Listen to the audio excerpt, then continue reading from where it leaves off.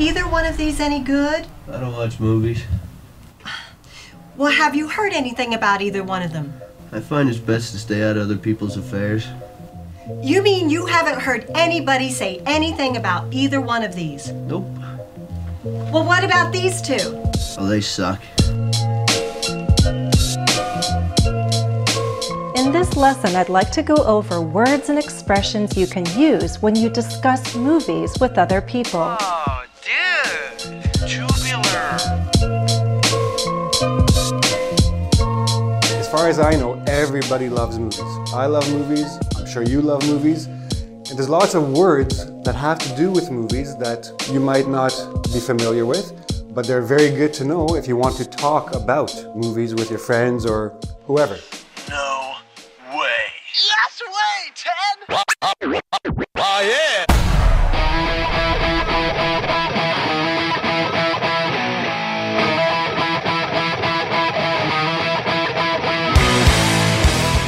Hey, Gordy? Yeah. Why does it look like you have your finger in your butt? Does it do? Can we forget about the things I said when I was drunk? I didn't mean to call you that. You fought with a broken back before. You were paralyzed. You hopped out of that wheelchair and whooped Canyon in Memphis. Sting broke 6 bones in your neck with a bat. What'd you do? In 2 weeks, you came back and you ruled ass. Come on, man. This is nothing. The car's in the front yard, and I'm sleeping with my clothes on. Came in through the window last night, and You want a match? You got one match. One match? You name it. The steel cage. Steel cage? He didn't even have to win. But he's not gonna win. No, he's gonna win. I am my own worst enemy. 'Cause every now and then I kick the living shit out of me. The smoke alarm is going off and there's a cigarette still burning. Please tell me why. Yeah. There's a lot of glare coming off that dome of yours. Squirrel nuts.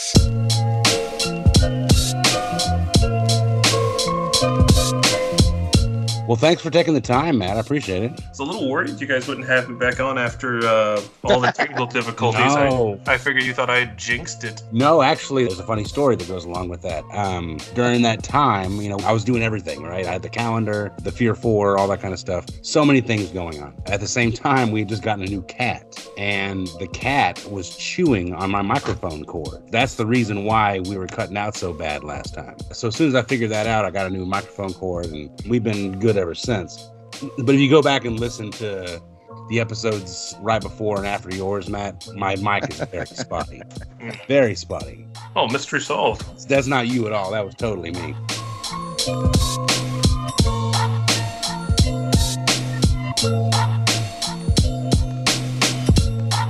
I caught the 2022 Scream last night because, of course, I was on an Arquette binge. Man, I haven't seen it yet. I'm pretty mixed about it. I'm pretty mixed. That's what everybody's saying. Like, was it good or was it not good? Yeah, it was choppy. The writing was subpar at best, but the characters were there. The OGs were there. I had fun with it. I don't think any of us thought that Scream would get to 5 entries. It had that classic flaw. Yeah. That it made a metric shit ton of money. Shit ton of money. Like, an inconceivable amount of money for an R-rated horror movie in the 90s. I mean, I think Scream is like the representative of horror in the 90s. It's retro slasher. It's self-aware. It's very Gen X-y, and it's probably the best that the 90s has to offer as far as horror movies go, in my opinion. I can fight you on that. The last one was what, 2016, I would say, or was it 15, 2011, I believe. That far back? That was 11? I thought that was 5 or 6 years ago, not 10. Yeah. That was enjoyable. I kind of enjoyed that one. This one, not as much as that one, but pretty close. Interesting. No, I really enjoy Scream 4. I thought Scream 4 was really a great statement on horror. Like the movie used itself as like a pedestal to speak on the state of horror. I thought that was just ingenious. And so I wonder if Scream 5 has anything to say,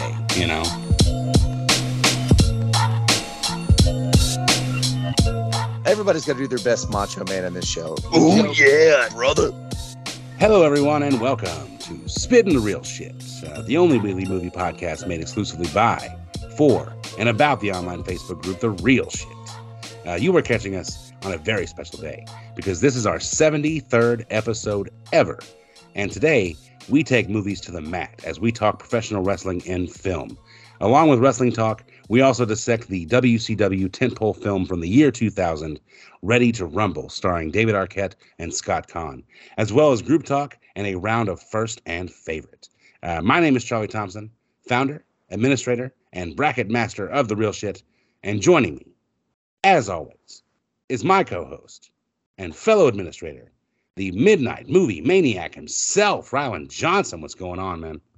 Oh, yeah, real shitters. The cream always rises to the top. I'm only going to do maybe one more impersonation tonight, but that's all you get for now. Let's go, baby.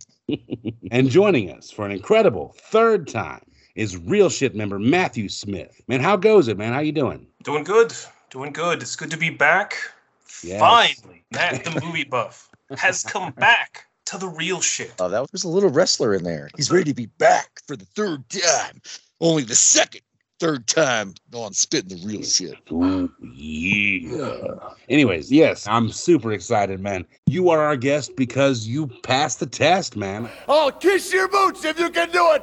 But to be the man, you gotta beat the man. And I'm saying, woo, right here in Nashville, Tennessee, pal, I'm the man. I put a post out on The Real Shit. If there's any wrestling marks out there that want to be on the show, hit me up. I gave you several questions, and I was so impressed with the amount of extra answer that you gave me, which you know, automatically made me go, this is the guy we need to be talking to on this episode. I gave him just a bevy of just random wrestling questions, kind of fair weather, kind of deep cut. I'm glad you're joining us, man. This is your third time, man. You are the second ever 3-time guest on this show. You're following right behind Boat, who would argue that it's his fourth time on the show, which he's not wrong, but I really wish that lost Total Recall clip was just somehow recorded through history somehow. I know. It was just gold. Boat's special, man. He knows his shit. But you know what? We tried our best to repeat. I think we did. Rylan, we have our own 3-time guest here right now. Why are we talking about Boat? Why are we talking about Boat? We need to talk about Matthew Smith. You guys gonna get Boat and me on here at the same time and, have the mega powers come together? Yeah. Third time on the show. You introduced the world of anime to us on this show with Fist of the North Star. And then you also joined us for our Fear 4, a month of horror episodes back in October of 2021. You did the Friday the 13th portion. It's been about 6-7 months, man. How you been? I've just been swamped. It's the end of the semester, so this is the grinder for me. It sweeps right now, yeah, absolutely. So I'm derelicting my duty to do this. Nice, okay. Going through, surviving this world we're in now. You're down in Austin, right? You're down in the nitty gritty. That is correct. Do you even function down there? Do you ever go out? Not too much, but I've been going to movies again and starting to do that again. So that's been good.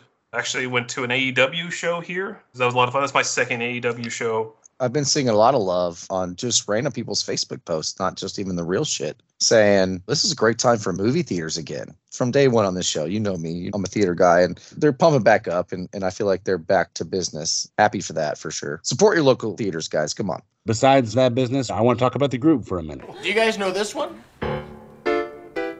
Oh, now this is The Real Shit. Gentlemen, you have my curiosity. Now you have my attention. Shake your ass. Watch yourself. Shake your ass. Show me what you're working with. Shake your ass. Watch yourself. Shake your ass. So something crazy happened last week. I'm not sure what happened with the algorithm on Facebook or something like that, but some of the early first posts from this group started making it to the top of the timeline. And it was almost kind of like they were coming in sequential order, where the first post, then the second post, then the third post would happen. I would keep seeing these old posts when I scrolled through the page. And I was so flabbergasted. I was like, what is happening? Is there a fucking virus? Is this the end of my fucking page? What year are we talking, Charlie? 2012, actually. So 12, 10 years. okay, so 10 years ago. Yeah. That's a long time ago in our page. Can you imagine how many shit posts Nasty Nate has laid down? Shake your ass. Watch yourself. Shake your ass. Show me what you're working with. Attention, all your players and pimps right now in the place to be.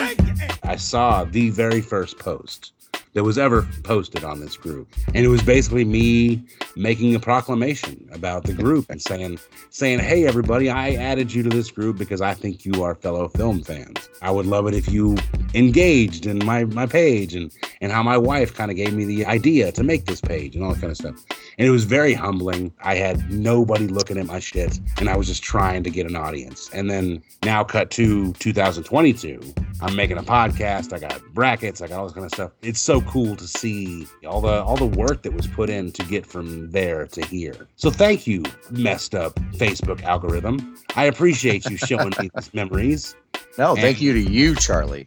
Thank you to you, sir. This is your baby. The brackets are our heartbeat. If they don't go on, we don't survive. Even with the podcast, I just jump on and talk, and you do all the fun cutting up and editing. You deserve all the credit, man. It's been a hell of a ride. I know I'm a first-time member because I saw that post and I said, I'm in. Attention, all your players and pimps right now in the place to be. I thought I told y'all niggas before, y'all niggas can't fuck with me.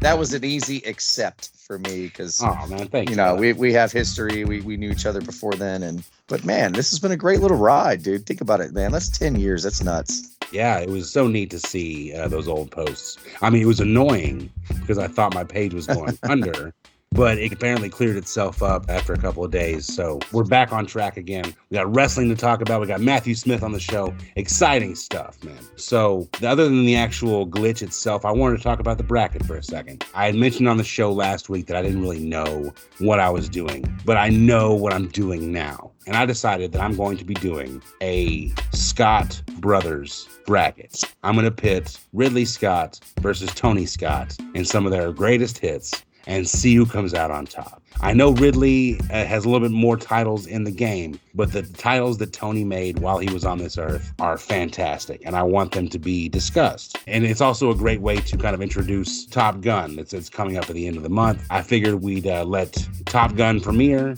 maybe go see that, Ryland, and then start the bracket off after that. We're going to go see it. We're going to go see it. It'll be a Triple M episode. I think this is great. I mean, because Tony doesn't have what Ridley has, but Tony has some hits. The mama come shake your ass. Shake your ass, but watch yourself. Shake your ass, and show me what you're working with. Shake your ass, but watch yourself. Shake your ass, and show me what you're working with. Well, Ridley Scott and Tony Scott, I mean, they are no strangers to the Memorial Day weekend when it comes to movie releases. I mean, Aliens is got a Alien, I'm sorry. Is Ridley correct? Correct. Yes. I know Matthew's a big horror fan. I always called that The Haunted House in Space, which is the greatest explanation of that movie. What a classic it is. So I don't think Ridley can be beat on Alien. Interesting. I think he's got way better titles than Alien, in my opinion. But there's lots. I mean, Ridley, he's also Gladiator. Also. But I know Tony's the little redhead, stepbrother or whatever. But he's still got some bangers, man. What about you, Matthew? Do you have a favorite Scott Brothers film? Alien is, the fanciest slasher movie ever made. That's another great description of that movie. It's a monster picking people off in a claustrophobic space, and you got atmosphere and cinematography, mood setting, like all over the place. So yeah, but I think I gotta go with Blade Runner. See, I'm telling you, there's so many options. I know, I love it, but I can't watch it a lot. I can watch Alien every year. Yeah. But Blade Runner to me, I'm like, just every 5 years I watch it and go, yeah, it's the shit. One viewing of Blade Runner will last you 5 years. Yeah. That's how great it is. It can last you a lifetime, to be honest, if your memory's good. The opening sequence to Blade Runner is just magic. I just gotten the 4K disc of that a little while ago. I went back and watched that. What was it, 82? 82, yeah. 82, yeah. I mean, fucking blow my goddamn mind. Like, get out of here. Attention, all your players and pimps right now in the place to be. It's going to be be hard for me to take anything that's going to beat Alien or Blade Runner. And I love a lot of Tony Scott's movies. Even his movies that people say are like the lesser of his films, like Man on Fire is great. It's incredible. I mean, you cannot discount Tony Scott. I mean, you got Top Gun. You got Beverly Hills Cop 2. You've got Kevin Costner's Revenge. You've got Crimson Tide. You got True Motherfucking Romance. Even taking a Pelham 1, 2, 3, like, that's a good remake, and that is hard to do. You know, like as brothers, they're quite a bit different. Their combined status, I'm just like, the Scott brothers, fuck. But yeah, guys, so that's the next bracket. Is the Scott versus Scott bracket, man. I'm so excited. We've got a whole schedule lined up. But we are not here to talk about the Scott brothers all day. We're here to talk about professional wrestling. And that's exactly what we're going to do. Specifically, professional wrestling in film. You fans who started booing and hissing me tonight, don't try that again. Don't try that again. I am a star, and next time I come here, I want you all to get down on your knees and bow down to me. And if I pass you by, kiss my feet.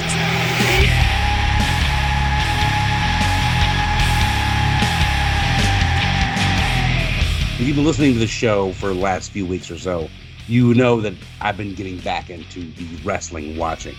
And I gotta say, it takes a skill to be able to watch wrestling. You have to be able to see what people don't see, which is all the stuff surrounding it that makes it kind of confusing. What's the segment called when they talk shit to Gene? You know, like when they're like, promo.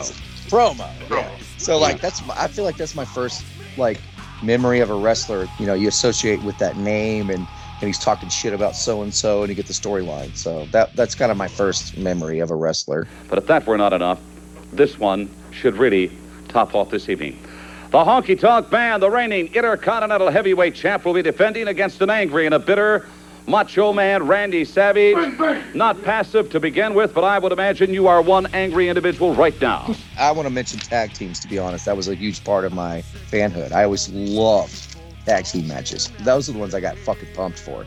Were you like a gimmick guy where you do love the ones where like in a steel absolutely. Cage? Yeah. Or like with steel chairs? Because I was casual. I was a casual fan. I just jumped in, man. I just popped in and went, oh shit, what the fuck is this? This is hilarious. This is awesome. Okay. And then I'd watch it for 2 weeks and then I'd go, hey. Okay, so is there any storyline you really remember from watching wrestling? To be honest, I mean, everyone was watching wrestling in the late 90s, but the Rock Stone Cold shit, when I knew it was going to pop off or when it did pop off and they talked about it, I kind of kept into that. Stone Cold, The Rock has some advice of his own. Oh, boy. The Rock has 2 words of advice for you. Simply put, get ready. I was playing the N64 games. Those were epic. That kind of era, that late 90s WWF at the time, or was it E then? I don't know. Oh, it was still F. So you're a muggle, basically. Okay, gotcha. So are you calling me a muggle? Really I'm calling you a muggle, motherfucker. That's what I'm calling you. Okay, I'm a mark, aren't I? No, not No, you were nowhere near a mark. Like, you're not even a mark. Yeah, I just knew it when it was hot, and I got in. And then I got out when it got cold. You know what I mean? Because it got cold at times. Well, I mean, that's a matter of fucking opinion, but whatever. Dude, it was like 88 to 92 for me.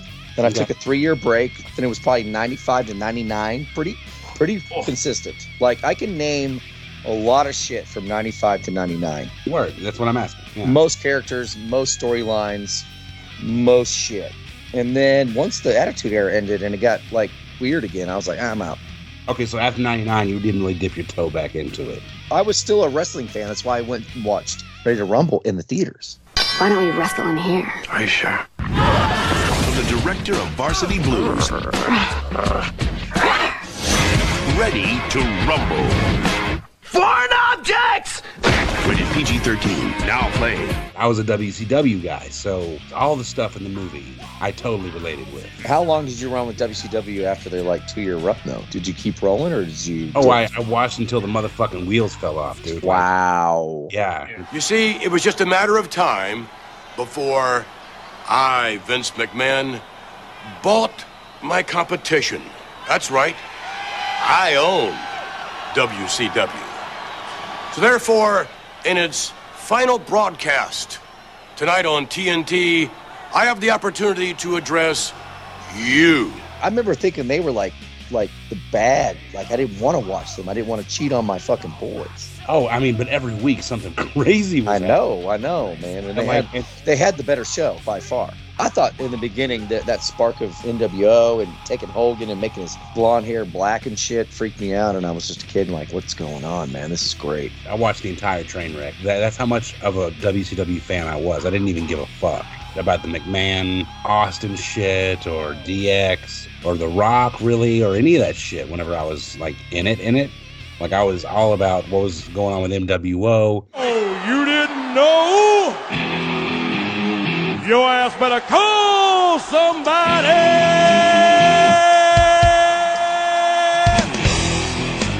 They just took off and blew up because they were doing way cooler shit, to be honest. That NWO era, like, it starts off really hot. And, of course, it's a stolen idea because there are no original ideas in wrestling.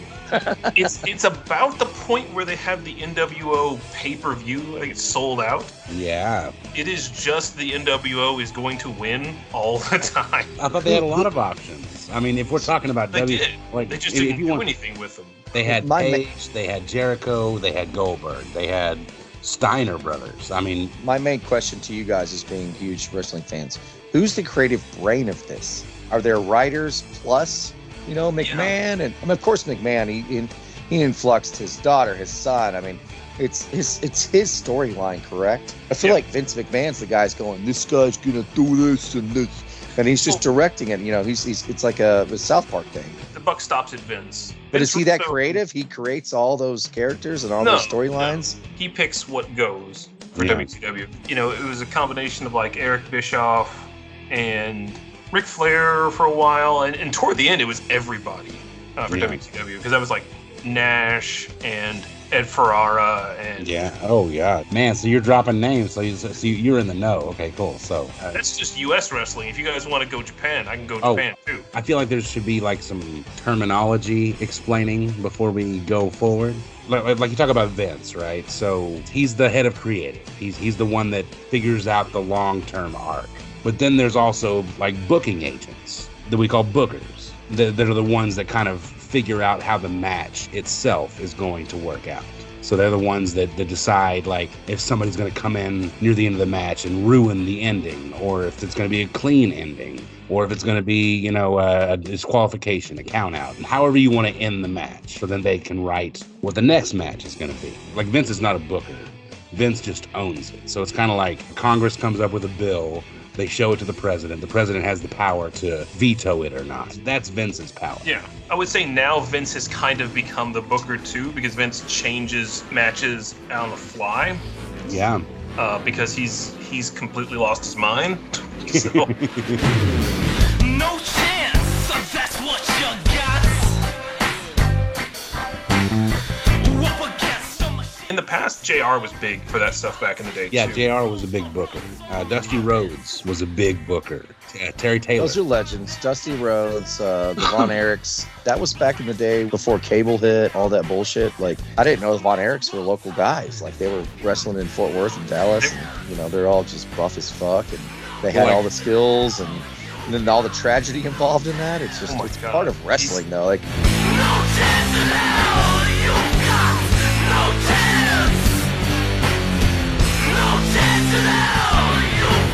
I'm not surprised at all. Every wrestling story ends in tragedy. There's not really maybe other than Hulk Hogan, who's just kept on because of the amount of money. Depends on how you define tragedy. I was gonna say.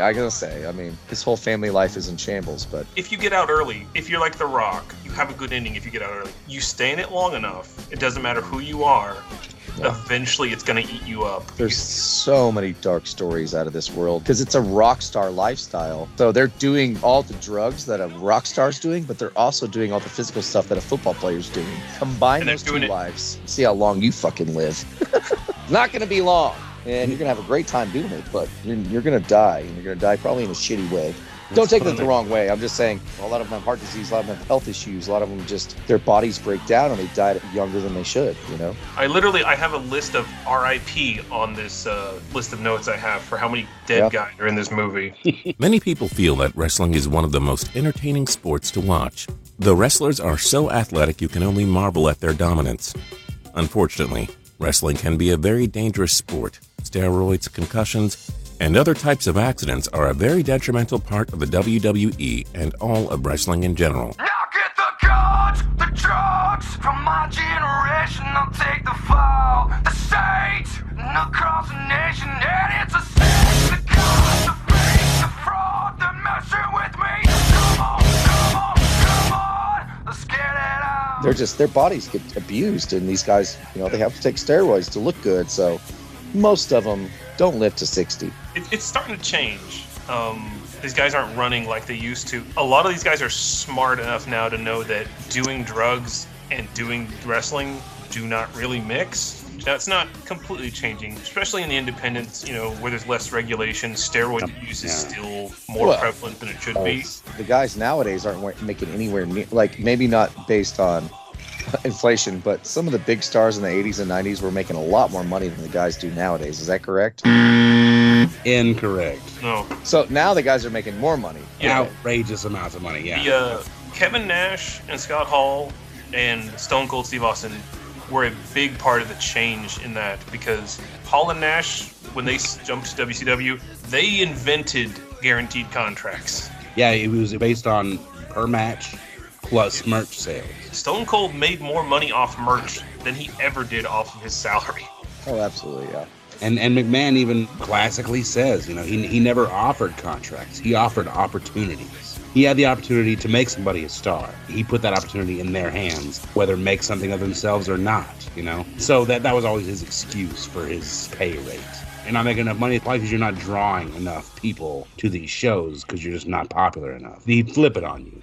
But as far as like Ted Turner and WCW go, Ted Turner had such deep pockets, he could offer these people this amount of money just to be rolling with me. It doesn't matter what your merch sales. It doesn't matter how many matches you do in a year. It was such a sweet deal. You felt like you were being treated better. You were working less days. It wasn't this imaginary brass ring that you had to reach for. It was just you doing a job. And that's what I felt WCW was like, was just people going into work. They weren't motivated to be the best. They were just making a television show. Like I said, I was born in 83. Was that WrestleMania 1 at the Detroit Lions Metrodome, whatever it was, the big one? 93,000 people in the Pontiac Silverdome, baby. Is it still a record? It should be. Because remember, I had wrestling buddies. Remember the little pillows we used to have? Kids nowadays don't have those of whoever the fuck's the new, you know, I don't even know the new game at all. I knew Macho Man. I knew Hulk Hogan. I knew The Undertaker. I knew these guys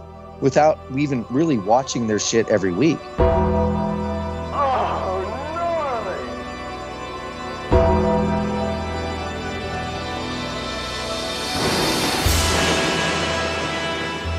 That's how big it was. That's why I thought, were they not making hella money back then? No, they were getting fucked.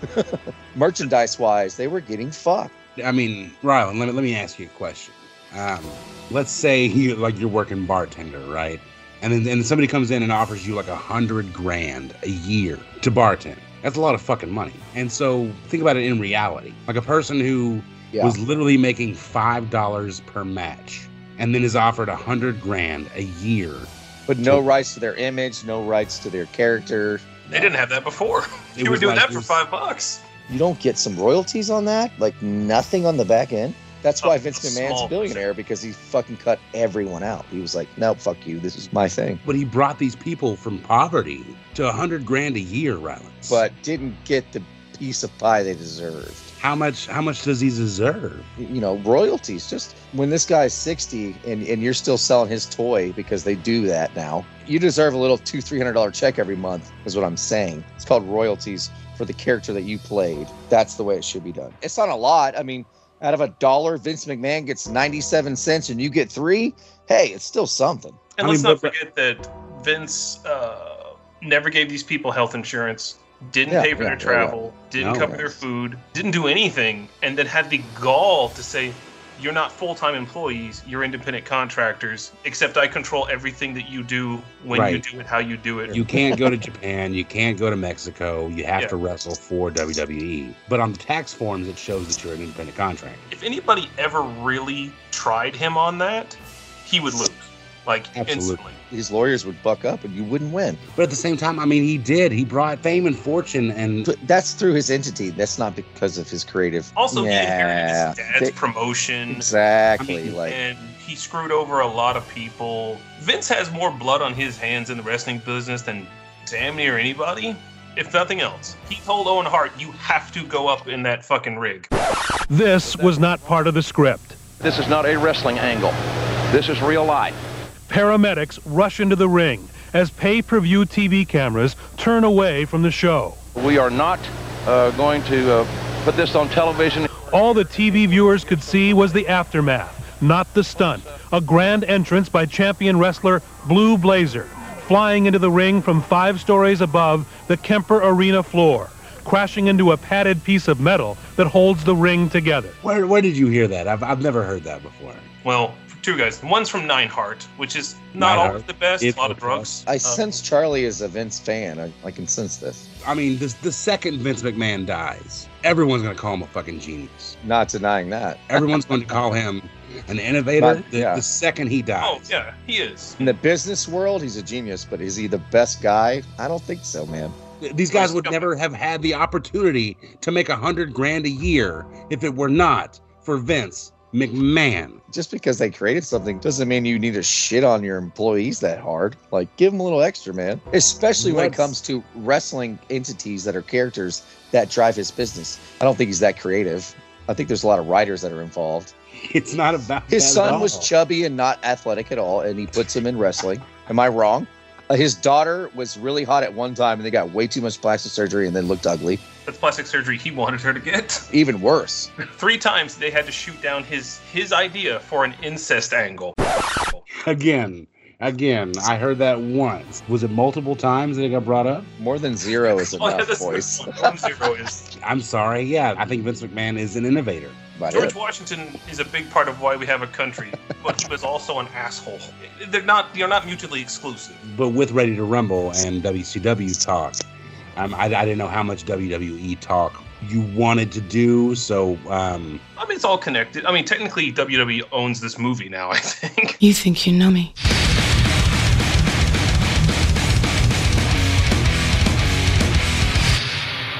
On this day,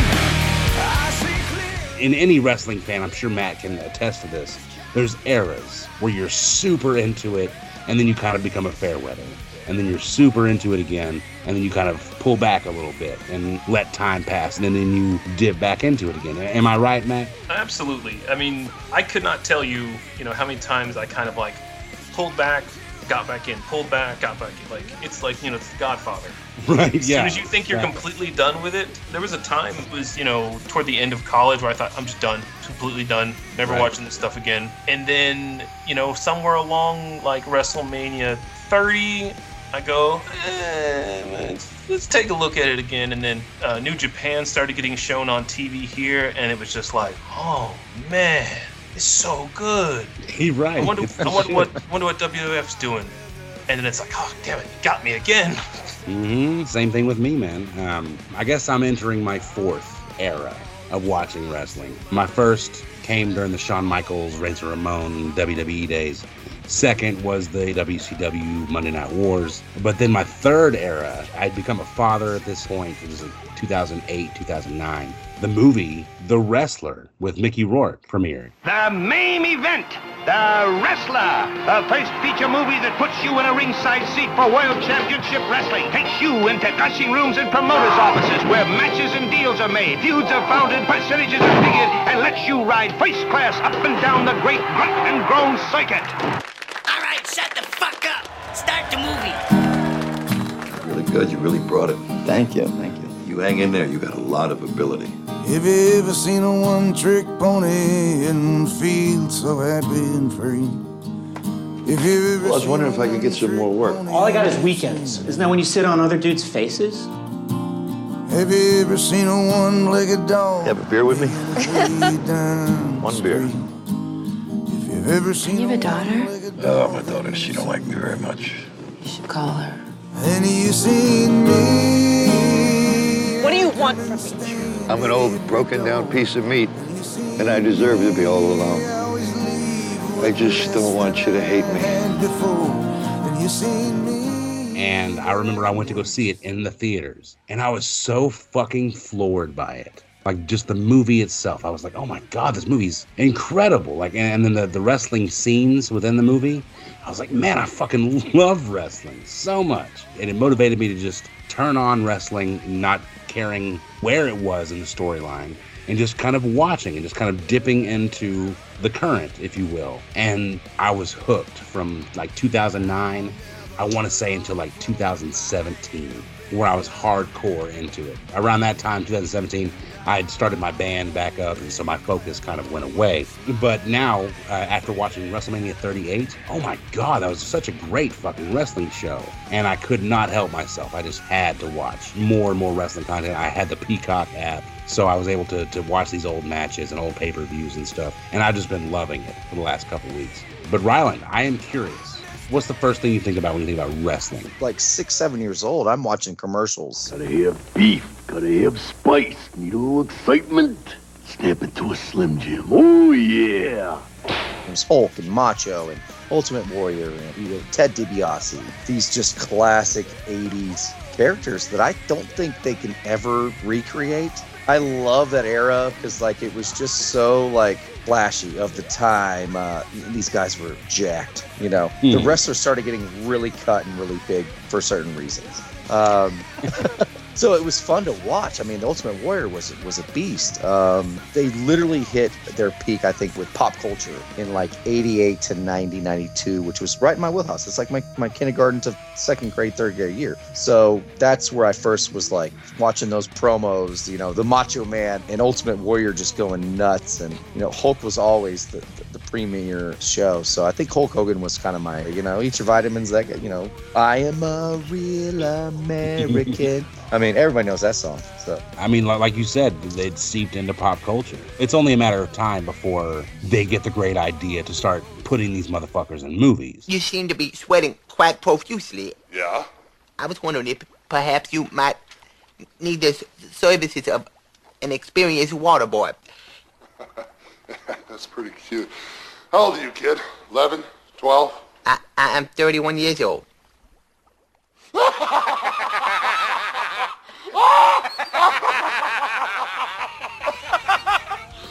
Some of the earliest wrestlers in film, it predates Hulk Hogan by a mile. They had old luchador wrestlers from Mexico that would do 50 plus full-length movies back in like the 50s and 60s, where they played their masked persona and they would be the hero, like an Indiana Jones. Every other month, you know, you'd get this story from this wrestler and he'd make the movie, you know. It just built this mythos around this hero who was this masked hero who would save the common people, from, you know, the people in the streets from these, you know, megalomaniacal, you know, sadistic, you know, bad men. These stories would just kind of permeate through Mexican cinema. And then every prominent nation kind of has their own form of wrestling style, you know, presentation. And America is no different. And American wrestling was very much brought into like the carnival scene. You know, it was right next to the Freak Show and the Bearded Lady and all that kind of stuff, you know. But eventually it broke off. And in America, it didn't really rise to prominence until the 60s and 70s with Bruno Sammartino, Bob Backlund, these kind of long-term champions. But really not a whole lot of movies were being made about these guys. It wasn't until probably the Hulk Hogans that you started seeing real movies being made. And I guess one of the prominent 80s titles from this period is the very first ever WWE film, No Holds Barred. Get ready for the battle no ropes can hold. No ring. No referee. No rules. Gentlemen, it's time. No holds barred. He's American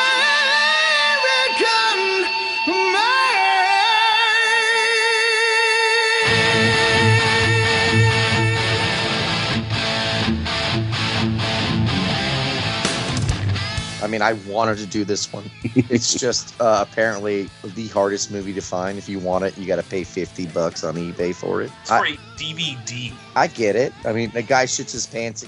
As a kid, that's one of my favorite scenes of all time, where he says, "I went poopy," and he's shitting his pants. Hulk's smelling it, and his face is all super sweaty. Do you guys know the story behind that scene? The bodyguard guy that he grabs and does that to? Supposedly, according to Bruce Pritchard, longtime WWE creative guy, that guy was picked specifically because he resembled Richard Belzer, and Richard Belzer had sued Hulk Hogan because Hogan, doing a wrestling demonstration, choked him out on live TV. And you're right. And so Hulk wanted, vicarious payback.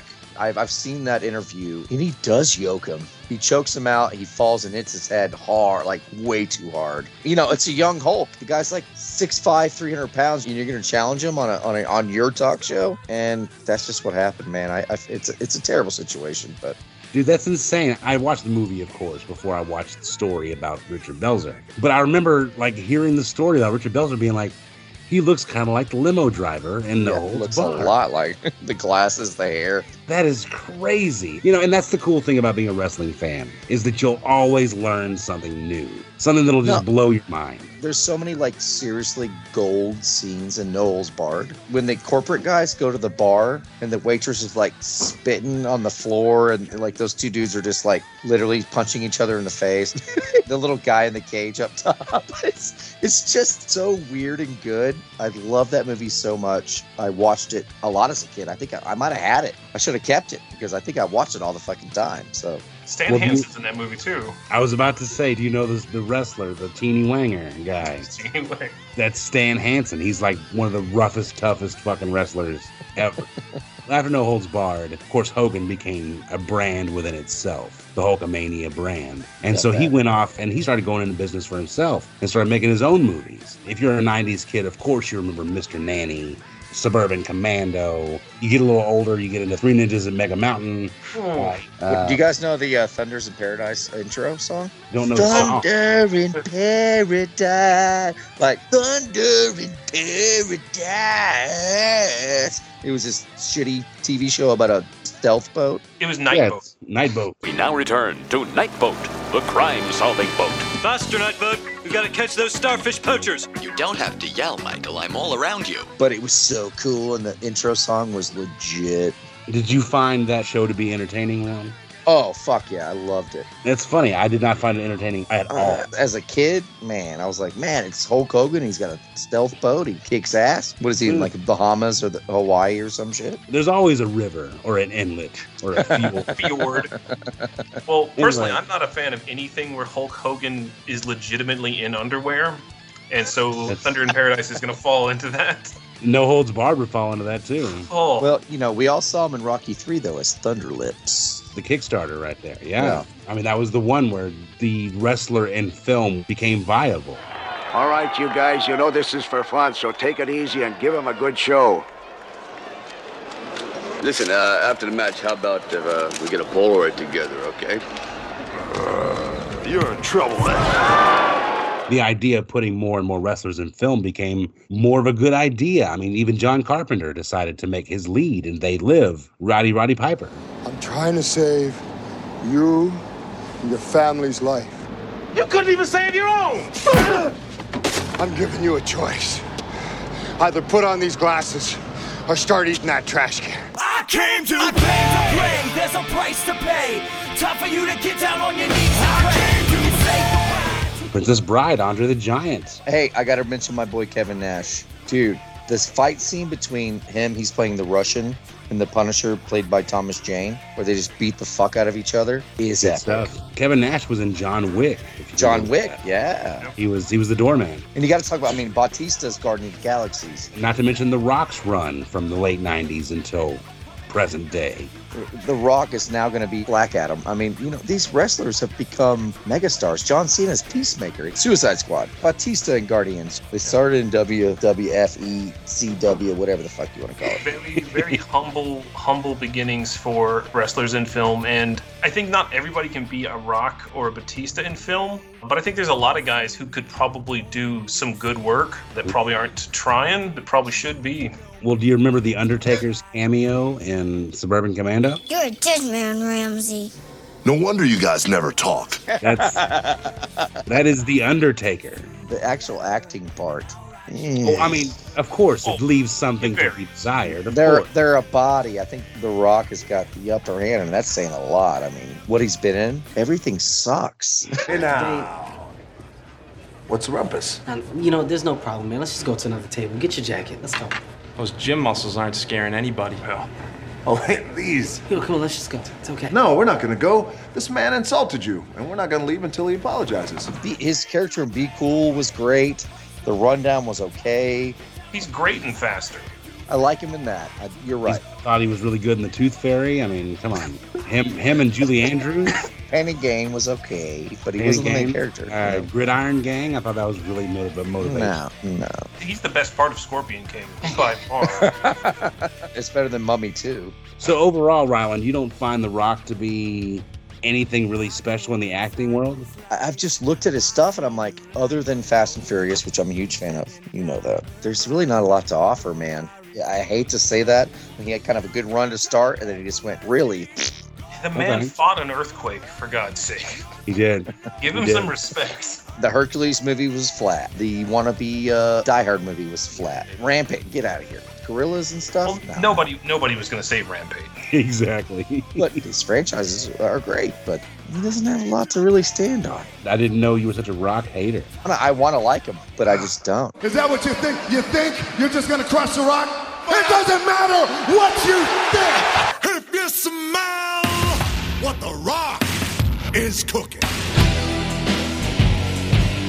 Get out of here. Your dad was a professional wrestler, you're 6'5", 300, and you played football at Miami. You got a little bit going for you, man. I don't know, man. Being the son of a professional wrestler is not even remotely a guarantee of success. Now, he took his opportunity and made it his own and just skyrocketed. Legend has it that Rocky Johnson would not train Dwayne. Like, he chose not to. Dwayne had to, beg his father to teach him how to wrestle because his father didn't want him to live the same life. And he went to Miami, he became a football star, but then he got injured and he felt like there was no other way. He eventually submitted to his request, but not without years of refusal. He saw an opportunity and he saw it slip away. So he went the only route he knew how to go. Teach me how to wrestle so I can at least book a couple matches here and there and make a few bucks, Nobody teaches that charisma that he has. You can't teach that. And his dad definitely didn't have that as a wrestler. So I give so much props to his charisma and his mic skills and his talking skills. The Rock was the best on the mic, I hate to say. Name a better guy that hyped people up better than The Rock. From his generation, he's probably the best. And there were some good guys in his generation, but... If you smell... that shit resonates.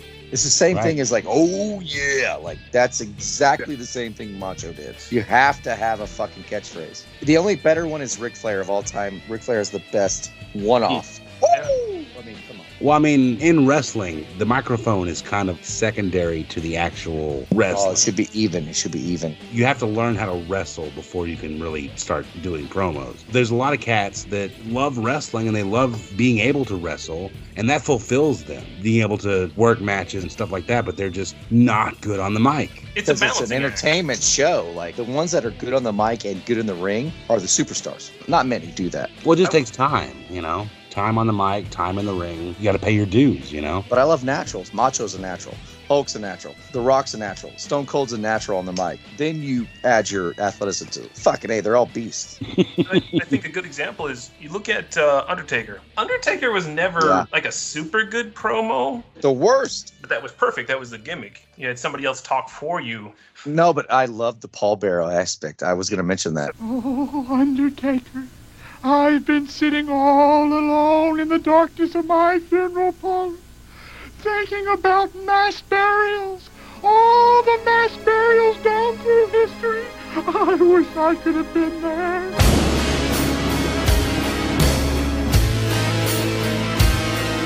Jim Cornette always says, you accentuate what the guy does well. You do your best to cover up whatever problems he might have, and then you can go quite a far way if you know how to package the guy and you know how to get the most out of him. I want Charlie's opinion. I was going to let Matt talk. Between me and you, Matt, the charismatic aspect of it is just as important as your athletic ability. Because Goldberg did that. The only reason I caught on to him because he had that stupid undefeated role. That's what got me in, like, as a casual fan. But as a, like, pump-up guy, he just went in and just did his thing and just, like, wrecked people. But there was no drama. And it's all about the drama, dude. Yeah, this is entertaining because it's drama, baby. Okay, so you ready for my opinion on this? Yeah. I guess my only argument would be, think about the live aspect of wrestling, right? If you're at a live show and you watch the entire show and you're driving home, your takeaway on the ride home is not how well that guy made the promo. It's about that fucking bump that guy took. Like, he did a superplex off the fucking top rope because you were there live and you fucking saw it. I think the physical aspect is much more necessary. And then the mic skills, you can cover that with a manager like the Mouth of the South, Jimmy Hart, or, Paul Heyman. Ladies and gentlemen, my name is Paul Heyman. Tonight, the reigning, defending, undisputed, Universal Heavyweight Champion, Brock Lesnar!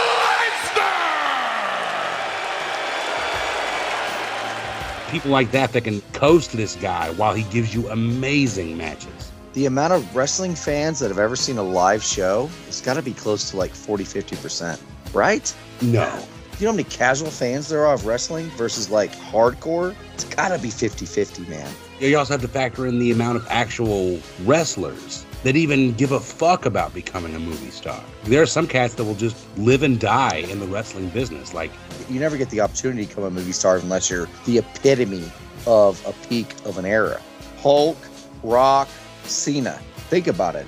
There's 3 guys in 50 years. It makes sense. Well, I mean, I gotta ask Matt. Matt, did you ever think that Dave Bautista was gonna be a fucking movie star? No. There are 2 types of beings in the universe. Those who dance and those who do not. You just need to find a woman who is pathetic. Like you. But he is. But he's not doing the shit Rock's doing. And Cena finally caught on with Peacemaker. He's finally catching on. And he did the Marine in 2000, what, Charlie, 4? Are you telling me that you're not a fan of the Marine? No, I love the Marine. I love it. And I watched that when it came out because I was like, all right, this is the next Rock. And it wasn't terrible. I loved it. This October, meet a one-man strike force that never surrenders. I tried to kill this guy twice today. He just won't die.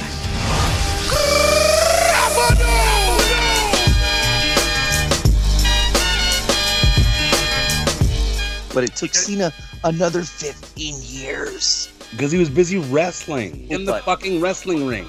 I mean, he's a better wrestler. His character was like, ugh. After a while, I was like, really? You're going to be that guy? That actual shit right now is kind of dated and not okay. His first few years when he went out and he was like white rapper, weirdo guy wearing jeans, it was not a good look. Like anybody will tell you, any wrestler, any promoter will tell you, hindsight is 2020. When you're in it and you got to make a weekly show, yeah, the white rapper in 2002, that made sense. Matthew, thoughts? I'm dying to hear what you think about the Professor of Thugonomics. I'm of 2 minds on it. It is good in the sense that, he legitimately wrote his promos then.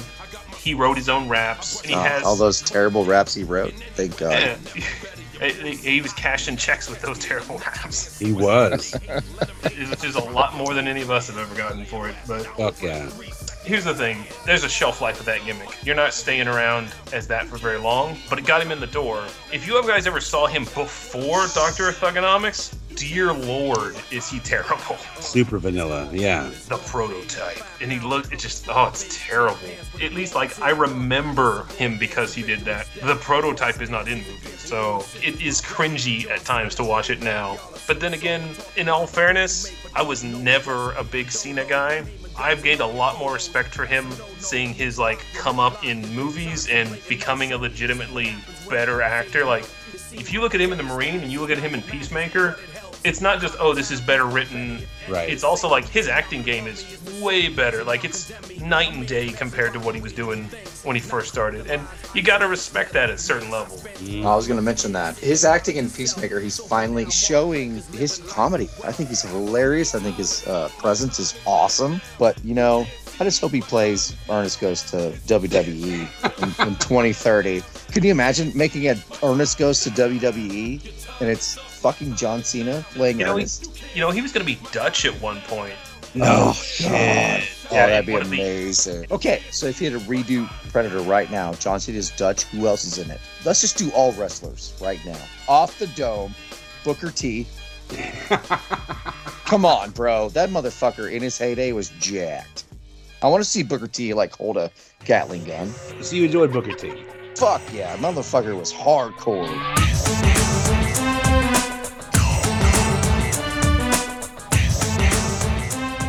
He was giant too. Like you're not gonna fuck so with Booker tall. T. Yeah. You gonna talk shit to Booker T? I don't think so. He beat Batista's ass. Yeah. Yeah. In real life. In a straight up fight. Like in real life, yeah. And I don't doubt it. And plus, he's the one that called Hulk Hogan the N-word. We want the gold, sucker! Hulk Hogan, we coming for you, I saw that thing on live pay-per-view. Did you really? Oh my god! So I saw that promo on YouTube and I was like, wait, did they had to cut that, right? Well, because it's live, so they couldn't. Oh. They weren't doing delays back then. Do you think they fined him? Do you think he got fined? Oh, I'm almost certain. And you saw his face the second he was like, said it. He was like, shit. I just did that. Yeah. So, I mean, Charlie, you got to throw one in the mix right now. Predator, wrestler, go. Right now. Off the top of your head, go. Oh, Dwayne Johnson, Carl Weathers. Like John Cena, Dwayne Johnson. Ooh, fighting the whole time. And then Booker T's like, listen here. He's spitting chaw everywhere. Throwing a rando. Throwing like a Jim Hacksaw Duggan with his 2x4. He just shows up. You're like, we have machine guns. Why do you have a 2x4? Will. What about the nerdy guy? What about the nerdy guy? Shane Black. Oh, Shane McMahon. Come on, baby. MJF. Just a squirrely little jerk. Smarmy, yeah. Who's MJF? He's the biggest heel in wrestling right now. Who is that? Easily. Part of AEW, the promotion. Oh, what's his name, though? What's that mean? Maxwell Jacob Friedman. What a dumb name. Newsflash, you pencil neck geeks! If I wanted to hear your opinions, I would turn on TLC and watch reruns of my 600-pound life. So shut up! He's like a Triple H of sorts, like a blue blood. You're going to relate him to Triple H, which is a fucking legend of all time? But again, it's all about context. Like Hunter Hearst Healy? Like, is that what it is? Triple H Helmsley. I knew it. I knew I'd get it wrong. He was literally just the rich kid gimmick, you know? And he built the Triple H work over time. He really positioned himself. Dude, Triple M versus Triple H, you know who's going to win this. Pedigree off the top rope. All I'm saying, dude, is you better not bitch too much about this movie we're about to talk about. Anyways, before we move on, guys, what do you think wrestling and film has in store for the future? Like you said, The Rock is doing Black Adam. John Cena's the Peacemaker. Why are you in your costume? This is a uniform, and it's brand new, so I gotta stretch it out and make it more comfortable before we go on a mission. Word life. This is basic thugonomics. This is basic thugonomics. Word life. Do you see more wrestlers becoming these superhero type characters? What do you think, Matthew? Over the last 20 years, it's an absolute proven commodity. I don't know if we're going to get more than maybe one more of those guys because it's just so difficult. Everything has to go right for that to happen. Right. But I think what we're going to see, I think we're starting to see already, is we're going to see a lot of these indie guys in like genre movies, and they're going to be playing smaller parts. If you didn't know wrestling, you'd still like them. The late Brody Lee, he was in a movie called Mohawk. That guy looks really creepy and scary, and it's like, yeah, because that's his thing. He does that. A lot of these guys, they're diversifying. They want to also have something to go back on to where this industry just destroys people. You're taking bump after bump after bump after bump. Father Time's undefeated. You can only throw your head at the bat so many times before brain damage. What about you, Rylan? What do you think the future holds for wrestling and film? I'm going to keep it short and sweet. You only get these guys every 20 years, and that shows. The Rock really transitioned himself into a movie star. If you looked at his early roles, it's just generational, man. the look, the athleticism, and the charisma, it translates, but not very often. I think that the mainstream, you're right, it's not going to bring too many Cenas or Rocks to the fold in the next 10 years or so.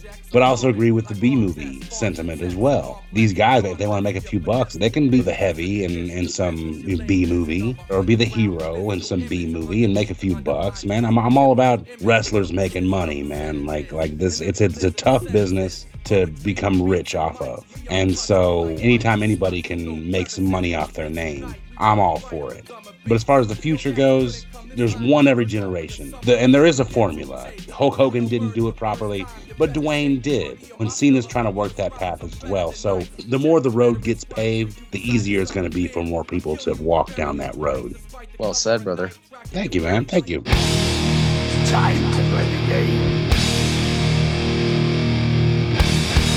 Time to play the game.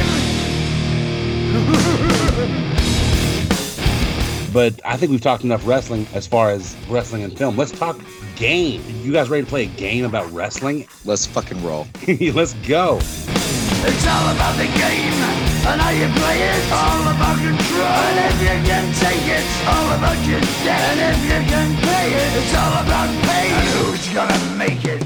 So this week, we decided to bring back the first and favorite for this episode. If you've been a member of The Real Shit, you know the first and favorite. The rules, you have to divulge what your first memories of this thing is, and then you also divulge your favorite. In this light, we're asking you to divulge your first memories of professional wrestling. And then on the favorite scale, we want you to divulge who your favorite character or wrestler is. So, O'Rylan. I got into wrestling in the late 80s, so it had to be the Hulkster. That was my main guy. But I also thought that Macho Man had the best, like, mic skills. I thought Macho Man with the snap into a Slim Jim shit was great. So, like, my first true wrestler had to be the Hulkster. I meant every word I said, Macho Man. I've never lied to you. I've never lied to Elizabeth. And I've never lied to any of my Hulkamaniacs. When I said I loved you like a brother, Macho Man, I meant it. But they're the best at that. Do they even do those anymore? Cocaine? No, well, cocaine especially. But, like, I grew up watching a bald man named Mean Gene put a mic up to a man, and the man was going insane. He was testosterone fueled, but also they were hyping you up, and you got excited about it. And that's what I grew up on. So it had to be either Hulkster or a Macho Man. That's kind of my early upbringing. Just the aura of wrestling was so prominent. No kid could escape it. You didn't have to be a fan. You could just be a casual fan and knew who these men were. You can't do that now. You cannot do that now. Okay, so do you have a favorite overall? It's really hard for me because I got back into it in the late 90s. So The Rock versus Stone Cold was where it was at for me. That's what got me excited again. And I was watching it. And I'm going to give it to The Rock. He was more charismatic. I love Stone Cold, the Texas Rattlesnake. Come on. But at the time, The Rock was way more prominent. People wanted to know what he was doing. The Rock thanks you for that. Here's my only argument, Rylan, and I want to make sure that I'm saying this in the most respectful way possible. Many times on this show, you've remarked about men's physiques. That's kind of part of it, is like seeing just this fucking jacked up dude. Like you talked about Mean Gene. Like Mean Gene next to Macho Man, 6'5", 285, like fucking 3% body fat. The tannest skin you've ever seen in your life. On top of it, glistening with oil.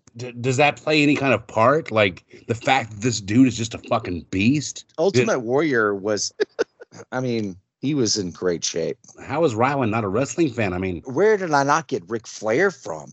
Because holy shit, as a grown man now, Ric Flair had it going on.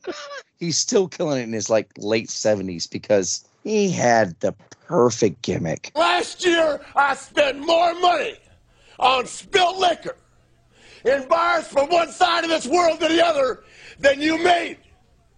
You're talking to the Rolex wearing, diamond ring wearing, kiss stealing, wheeling dealing, limousine riding, jet flying, son of a gun, and I'm having a hard time holding these alligators down.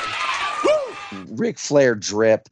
There's rappers rapping about him now. I mean, he's He's the stylist. Alligator shoe, Profiling. jet setting. That's the kind of aspect I have for these guys. They were like movie stars to me, bigger than life. But also, I have to say one last thing. That's it. That's all I'm going to say. I need to hear you guys' favorite tag team of all time. Charlie, what's your favorite tag team? Motor City Machine Guns. Woo! You talk about how people only see us in one light. There were only super athletes. There were only X-Division wrestlers, and they were the best, okay? If these belts don't prove it, if our actions don't prove it, then you tell me what does, and we'll do that too. We lose these belts, we get them back. We get knocked down, we get back up. That's how it works, and that's why we're the best, and we've been doing it for years. Matthew, your favorite tag team? Oh, that's so tough. I know. There's like 6 of them. All right. A lot of people would say this, and I know it's the safe answer, but in their time, these guys were like gods. I already know what you're going to say. And that is the Road Warriors. Yes! Talking Animal. What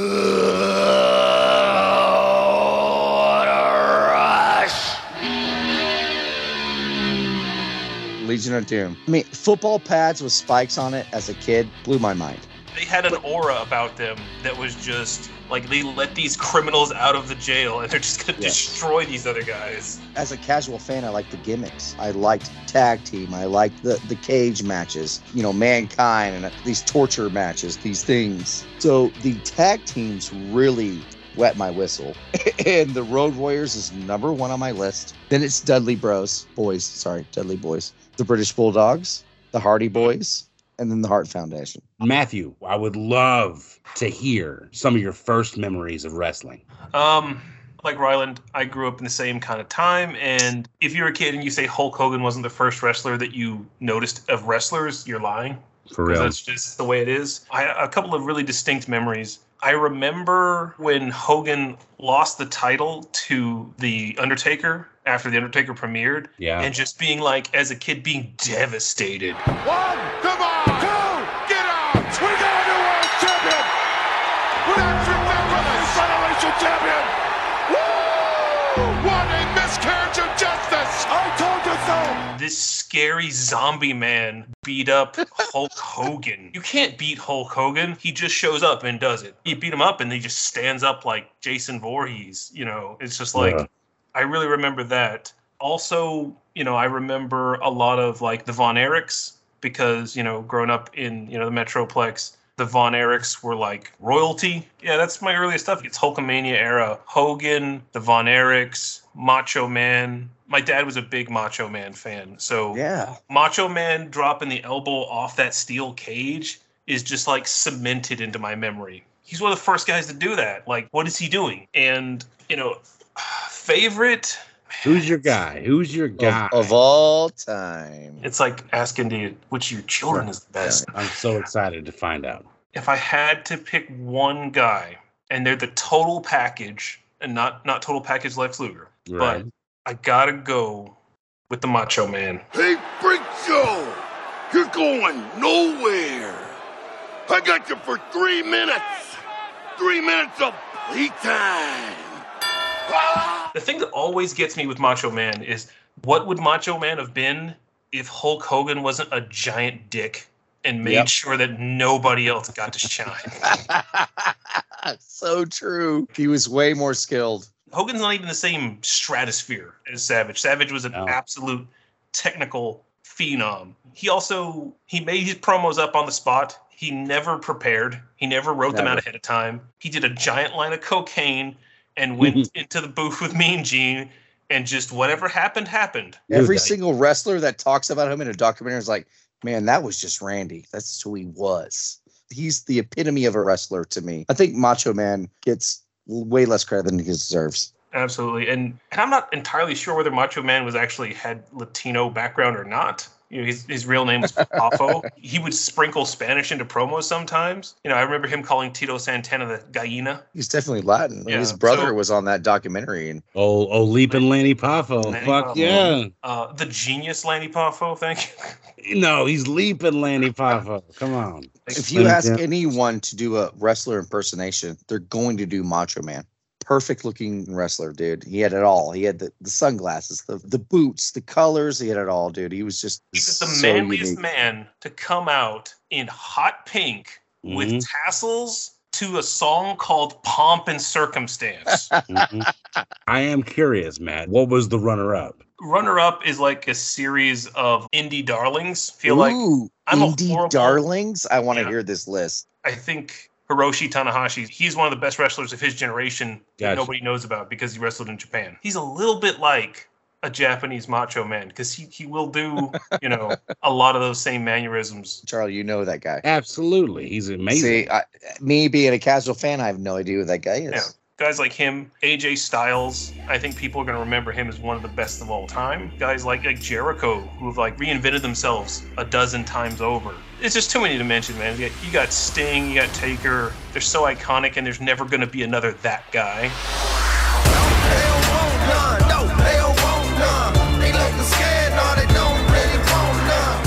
But hey, that's wrestling, that's just what happens. One more for women's wrestling. My favorite woman wrestler is probably Asuka. Really? She is amazing. She can be a heel or a face, no problem, and she's amazing either way. She's an amazing technician, and the only thing that holds her back is that her name is Asuka, even though she speaks English. Nobody will let her speak English. If you ever watch her YouTube channel, she is super charismatic. But she never gets to do anything because, again, you can't have her speaking English because she doesn't speak English proper. Bullshit. She wrestled men in Japan and made it look good. But if I was going to go for my first and favorite, like you said, if you're saying it's not Hulk, you're fucking lying. Or you were born in the 2000s. Correct. Let me guess. You're going to pound my face, break every bone in my body. Then you're going to drag me across the gravel road and feed my remains to a warthog. Is that about right? What are you, nuts? This is the 90s. We're going to sue you. Like you say, Hogan, you think wrestling. But I guess some of my first memories of wrestling were some of the first early Raw episodes, like in the early 90s. Particularly the match between Razor Ramon and the Lightning Kid, who would go on to become X-Pac, later on in the Attitude Era. Beautiful. And it was the match where Lightning Kid got the 1-2-3 on Razor Ramon, which is so rare in wrestling, especially in the early Raw episodes. It was basically a TV show meant to build up their established stars. So if you had Razor Ramon fighting John Smith, easily Razor Ramon's going to win. That's just what's going to happen. But you get to see all the stuff that Razor Ramon does, the Razor's Edge and all those other moves that he does. But on this particular moment, the other guy got the win. I think Razor's dazed. Wait a minute. 1, 2, 3. What is this? He got him.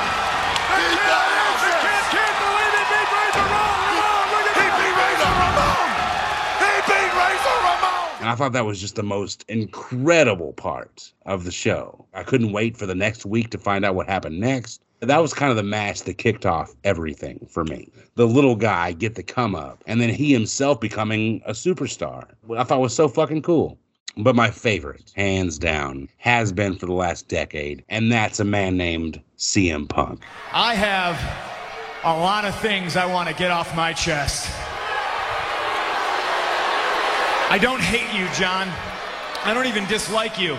I do like you. I like you a hell of a lot more than I like most people in the back.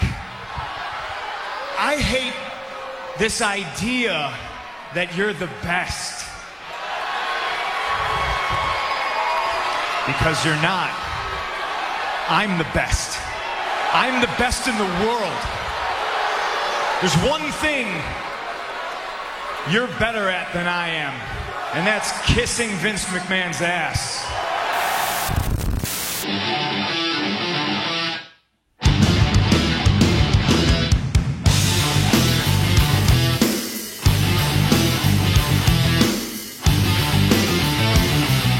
I remember watching WrestleMania 24, where he came out on the Money in the Bank ladder match, and he eventually won that match. That was the first time I ever saw CM Punk, and I was like, this dude right here. This dude has got something. It's hard to describe what it is, but he's got it. And just watching this guy get his opportunities and then eventually turning into the superstar that I knew he could be back in 2011. It was just a rocket ship from there. And he's just been in infamy since then with his pipe bomb. Can you explain his downfall, though? He had a huge fucking downfall. I mean, there's a couple reasons. One, he was a guy that came from like backyard wrestling. So he wasn't a guy that knew somebody or that was friends with the Macho Man or whatever. So the locker room itself was kind of standoffish to this guy. He was just a fan that became a wrestler, right? And he was so good at it that he got some heat. He's like the guy that wasn't supposed to be, but he is. The question you're asking, the downfall, was that, yeah, he didn't meld with anybody in WWE. All these personalities that he was dealing with on a daily basis were just not the personalities that he dealt with in the Indies or in Ring of Honor or ECW or anything like that. Their plan on the future was just so different, and they were always just butting heads. I guess he got word that he wasn't going to be the main event of WrestleMania the year he quit, and in fact, he was going to be wrestling Triple H. That just didn't sit right with him. He quit right after the Royal Rumble and was just like, I'm not doing this anymore. It's not worth it to me. I've made enough money. Thank you for all the money. I'm going to leave now. And so he did. As a wrestler, your ego is everything. For him to sow his roots from the Indies and then build his career to where he became the world champion of WWE. And like nobody can challenge his credit. Like nobody can say, oh, he was just Coke buddies with Hulk Hogan. That's why he's world champion. No, they can't say that.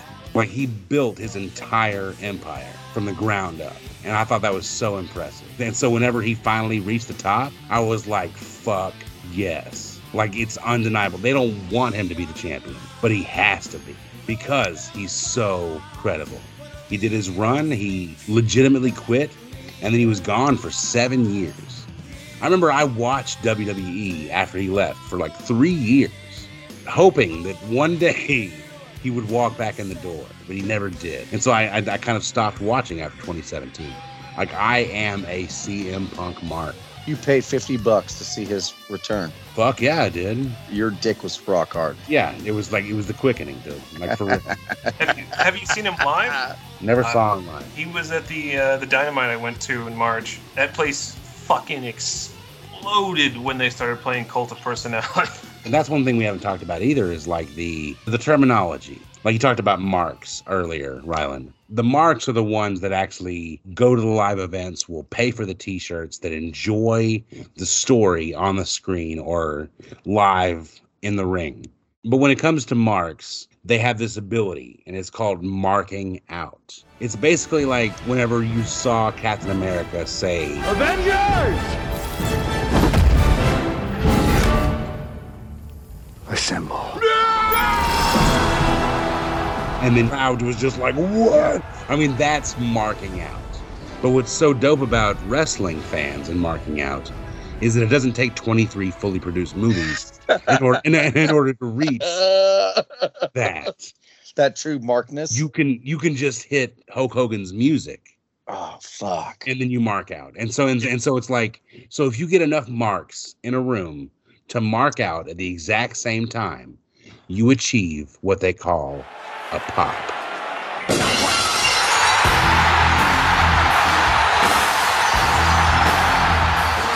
And that's what everybody, the booker, the wrestler, the venue owner, is all looking for. They're looking for that pop, like that moment in the show where something happens and the whole crowd just goes, yes! Holy fuck. I've seen that. I've seen it on TV where it pops. And that's what you're looking for. You're looking for the biggest pop possible. And so, Charlie, what's your biggest pop? Recently?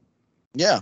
It was WrestleMania 38 whenever the Pat McAfee match was happening. And Vince McMahon came out and he took off his shirt and he started like playing with the crowd about, maybe doing some wrestling in the ring. And while he was fucking with the crowd, the second you heard that glass break and you heard Stone Cold's music, I marked the fuck out, dude. Like I was in my bedroom. I was just like, yes. It was just the culmination of like 20 years of these guys. That's amazing. That's me marking the fuck out, dude. What about you, Matt? Do you have a great mark out moment? Got a few. When you mark out at a live event, that's like the tantric version of marking. Yes. Right. At the last one that I went to, the Hardys were there. Now, this was also a show where I saw a lot of people live that I assumed I would never see live. I saw Sting. I saw Daniel Bryan and John Moxley When they got that ladder up in the concession area where I had just been minutes before, and I see Jeff going up there, and I'm like, me and my friend are there, and we're just going, yes, do it. And when he went off that ladder, people lost their shit. You could barely hear. God, I love those moments in sports. This is sports, right, guys? Doesn't matter what it is. You can be at the World Series. I was in Arrowhead, Kansas City versus the Patriots, AFC Championship game 3 years ago. I could not hear myself think. It doesn't matter. I was marking the fuck out. As a football fan, I was like, oh my God, this is the Mecca. And you get those Mecca moments, bro. When you're there, there is nothing better. And then imagine having to do that through a TV screen and still achieving the same exact thing. It's beautiful. Magical. You don't get a pop with a promo. You get a pop with a suplex. You can get a pop with a promo. I suppose. Especially a live promo. God damn, they do live promos where they're talking shit before the match? Yeah, to each other. Yeah. Dude, my dick would be rock hard. The coolest thing about the live shows, though, is you don't get any of the commentary. Like, yeah, you got these guys yelling at each other like, I saw The Undertaker live, and he's basically just saying, I'm going to kill you, Bill Goldberg. I'm like, Jesus. He didn't even say much, but it's just like, that was enough. And everybody's just like, yeah, kill him. We're just hearing some guy being like, I think we're done talking. Let's settle this in the ring right now. Perfect mark out moment. Oh, absolutely. I appreciate everybody divulging their first and favorite, guys. It wasn't much of a game, but I love talking wrestling. I love talking first and favorite. So thank you, guys. Appreciate it. Thank you. You are entirely welcome. And now, let us all go to my house for a little sponge cake and a little wine and shit. To the lumberyard! But what do you say we actually talk about some movies on this movie podcast? Oh, I got to say this because I'm going to feel bad if I don't. Scott Hall. Recently, apparently, Charlie doesn't think too well of Scott Hall. I told you my first memories of wrestling was of Razor Ramon. But Scott Malden said, what do you think of Scott Hall? And you were like, nah. He didn't have the longevity. He was always fucking wasted. You couldn't count on him to wrestle for shit. At least he wasn't like a homophobic racist like the Ultimate Warrior. Rest in peace, Scott Hall. That's a great way to end this segment. Let's move on to our movie, guys. We decided, after much deliberation, to finally watch a wrestling movie, and that was the year 2000 David Arquette vehicle, Ready to Rumble.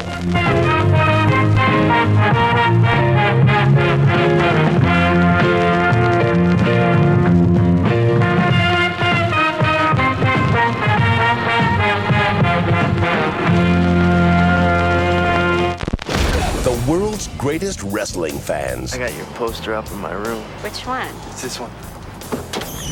Are out to prove one thing.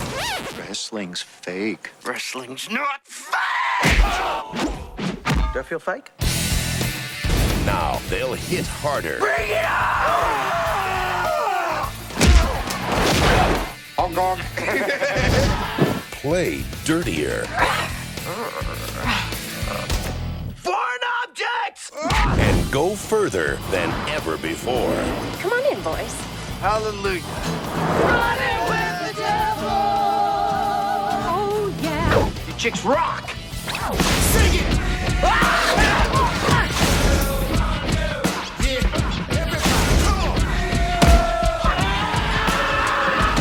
We're men, and we're not afraid to say that we love other men. Ready to Rumble. Baby, one more time. So this is actually not the first movie we decided on. We actually wanted to talk about Hulk Hogan's No Holds Barred. I mean, to be honest, I think I need it in my collection now because it's so hard to get. But ultimately, we decided on Ready to Rumble, which I'm so happy about. When I was a teenager, I watched exclusively WCW programming. I'm not sure about you, what you watched, Matt, if you watched the whole gamut or not, but I was such a huge WCW mark. I watched both, and it was the time when we didn't have DVRs back then. So you had to flip back and forth between Raw and Nitro when commercials happened to see part of one match. And if that match wasn't good, you went back over to the other one. And there were definitely kids, you know, and teenagers in that in that era, they were like, no, one or the other, man. You got to decide. But I think deep down inside, damn near every one of those guys was watching both. Yeah, absolutely. Oh, I love that. With this movie being a WCW movie and me being such a mark about WCW, there's a lot of, how the wrestling translates to the film narrative that I have issue with. And I want to say this movie is not a bad movie, like as far as the way it's made, the production itself, the sound, everything like that. It's all very high quality. It's just the wrestling fan in me just does not like what I'm seeing on the screen, So the movie basically revolves around these two wrestling fans named Gordy and Sean. Gordy's played by the infamous David Arquette, who, by the way, is in the history books the holder of the World Heavyweight Championship for WCW. I don't know if you knew this, Ryland. Wow. As of now? No. Back around the time the movie was about to premiere, okay, the wrestling company itself decided it was a good idea to make David Arquette the World Heavyweight Champion. There's no referee, guys. There's a referee. He's over towards Arquette. 1, 2, 3. What the? What is it? Did David Arquette just... What's going on here? David Arquette won the world title. David Arquette won the world title. He can't believe it. That's something that exists in the world.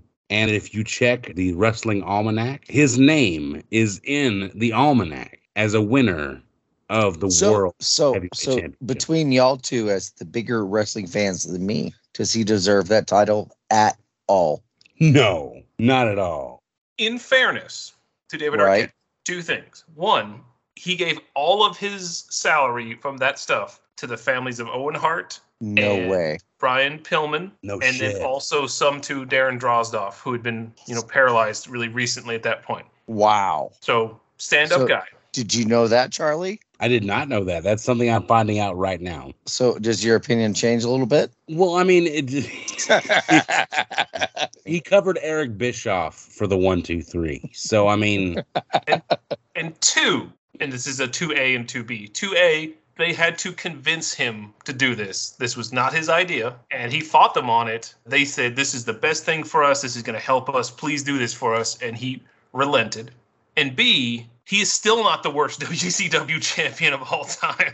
Agreed. Who is the worst WCW champion of all time? Well, David Arquette's reign lasted about 8 days, from the time of the Nitro that he won it at to, I think, the Thunder the next week. No, Slamboree. He still had it at Slamboree. No shit. So he had it, 21 days? Something like that? Yeah. Like stupid. Who's the worst WCW champion? Jeff Jarrett. Vince Russo. Vince Russo ran the show. And he made himself champion. He ran it into the ground. That's what I'm finding out doing this episode, is that we can't even stay on the same page because there's so many ways you can argue everything. So let's just get into the movie. What do you say? Ryland, did you get any numbers on this film? Absolutely. It cost $25 million to make and made 12.9 all day said and done. Fucking failure, man.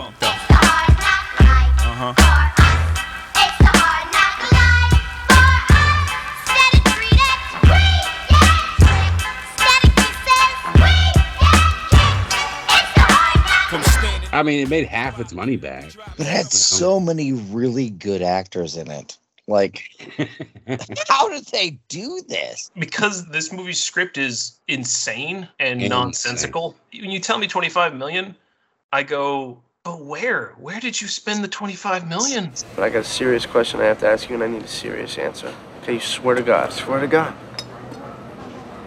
How many times did you fart in that van? So, Matt, when was the first time you watched this movie? I watched this. This movie comes out April 2000. WCW is dead March 2001. We didn't realize it at the time, but this was it. This was probably their last big multimedia thing. At the time, to me, it felt so desperate. But I ended up watching it on HBO because HBO played it like 9 billion times. And it is a very fun movie.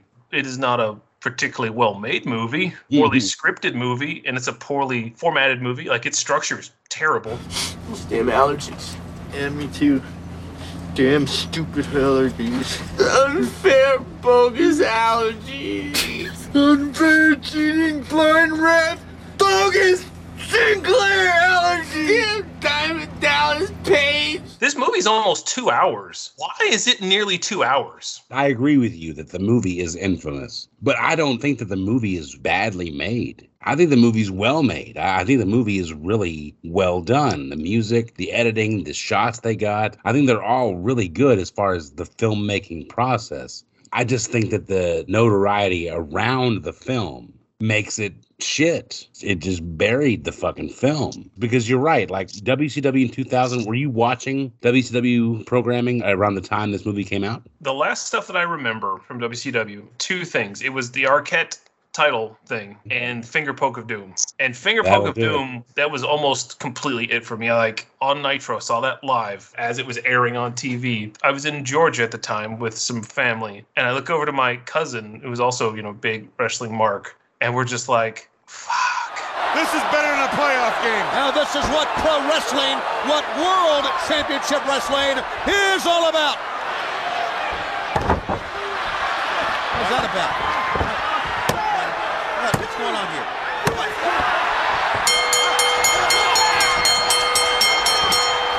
What just happened here? It's over, man. Do you guys call yourselves marks? Yeah. Yeah, it's almost a term of endearment. Like, mark is a derogatory term. It's what the wrestlers called fans. This is what I did not understand from this film is they knew their fans were going to watch this movie and they made them marks. But like the worst of the marks, like they're eating like lunch with a boop is dripping out of the little thing.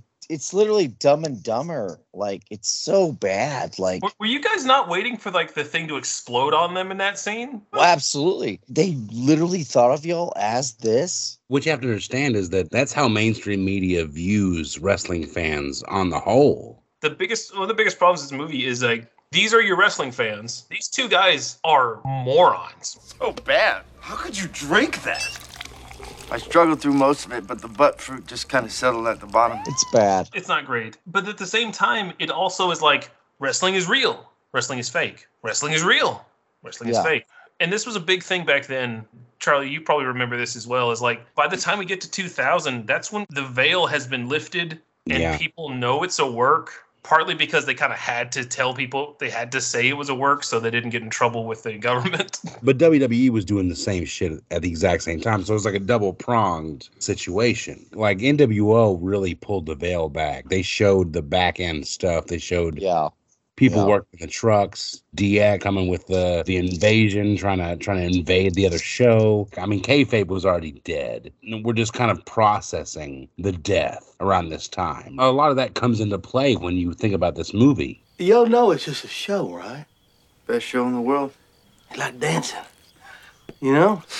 It's a circus show with dancing. Right. Dancing clowns. You're smartened up to the business, but you also have to show that these people are macho. So how do you do that? The problem that they had, I thought that they dealt with it very well in this movie, as far as the wrestling fan versus the smart, if you will. The more familiar you become with it, the more contemptuous you become with it.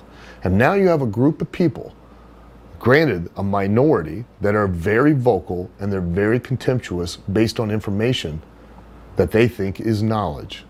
That they really truly don't have any understanding or reasoning of why we do what we do, when we do it, or how we do it, but now assume they do because of information they have and become contemptuous of it.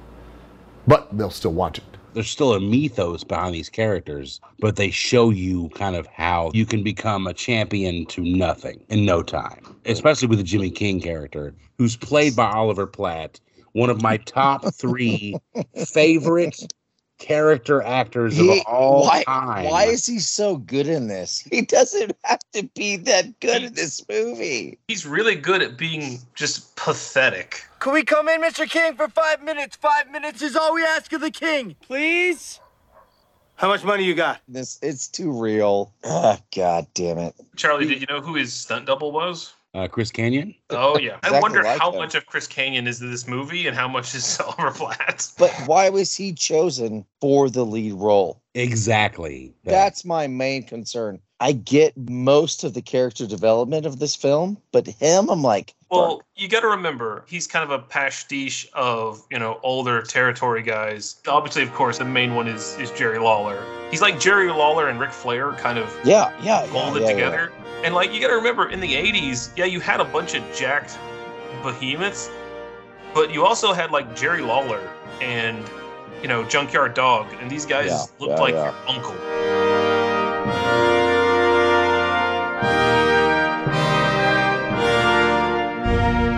So it's Gordy and Sean. They're these two wrestling fans. They just love the WCW brand. So much so, Sean's telling the neighborhood kids about how great this guy, Jimmy King, is. Jimmy King is the greatest wrestler of all time. He's undefeated, and he holds the record for the longest winning streak in the history of professional wrestling. I loved the intro. That was my favorite. The first 20 minutes of this movie is gold. Did you ever think you would see Macho Man tagging with Frank Zappa's kid? Oh, Zappa. Listen, sunshine, I'm gonna open up a fresh can of whoop ass on you, boy. Yeah!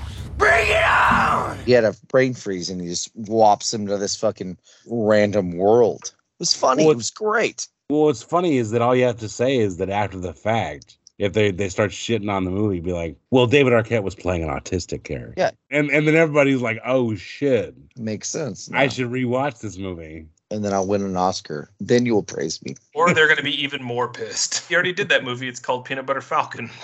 You're right. You're so good. Right. So good. Friends are the family you choose.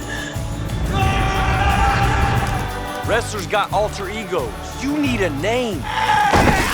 Peanut Butter Falcon! I was going to mention that.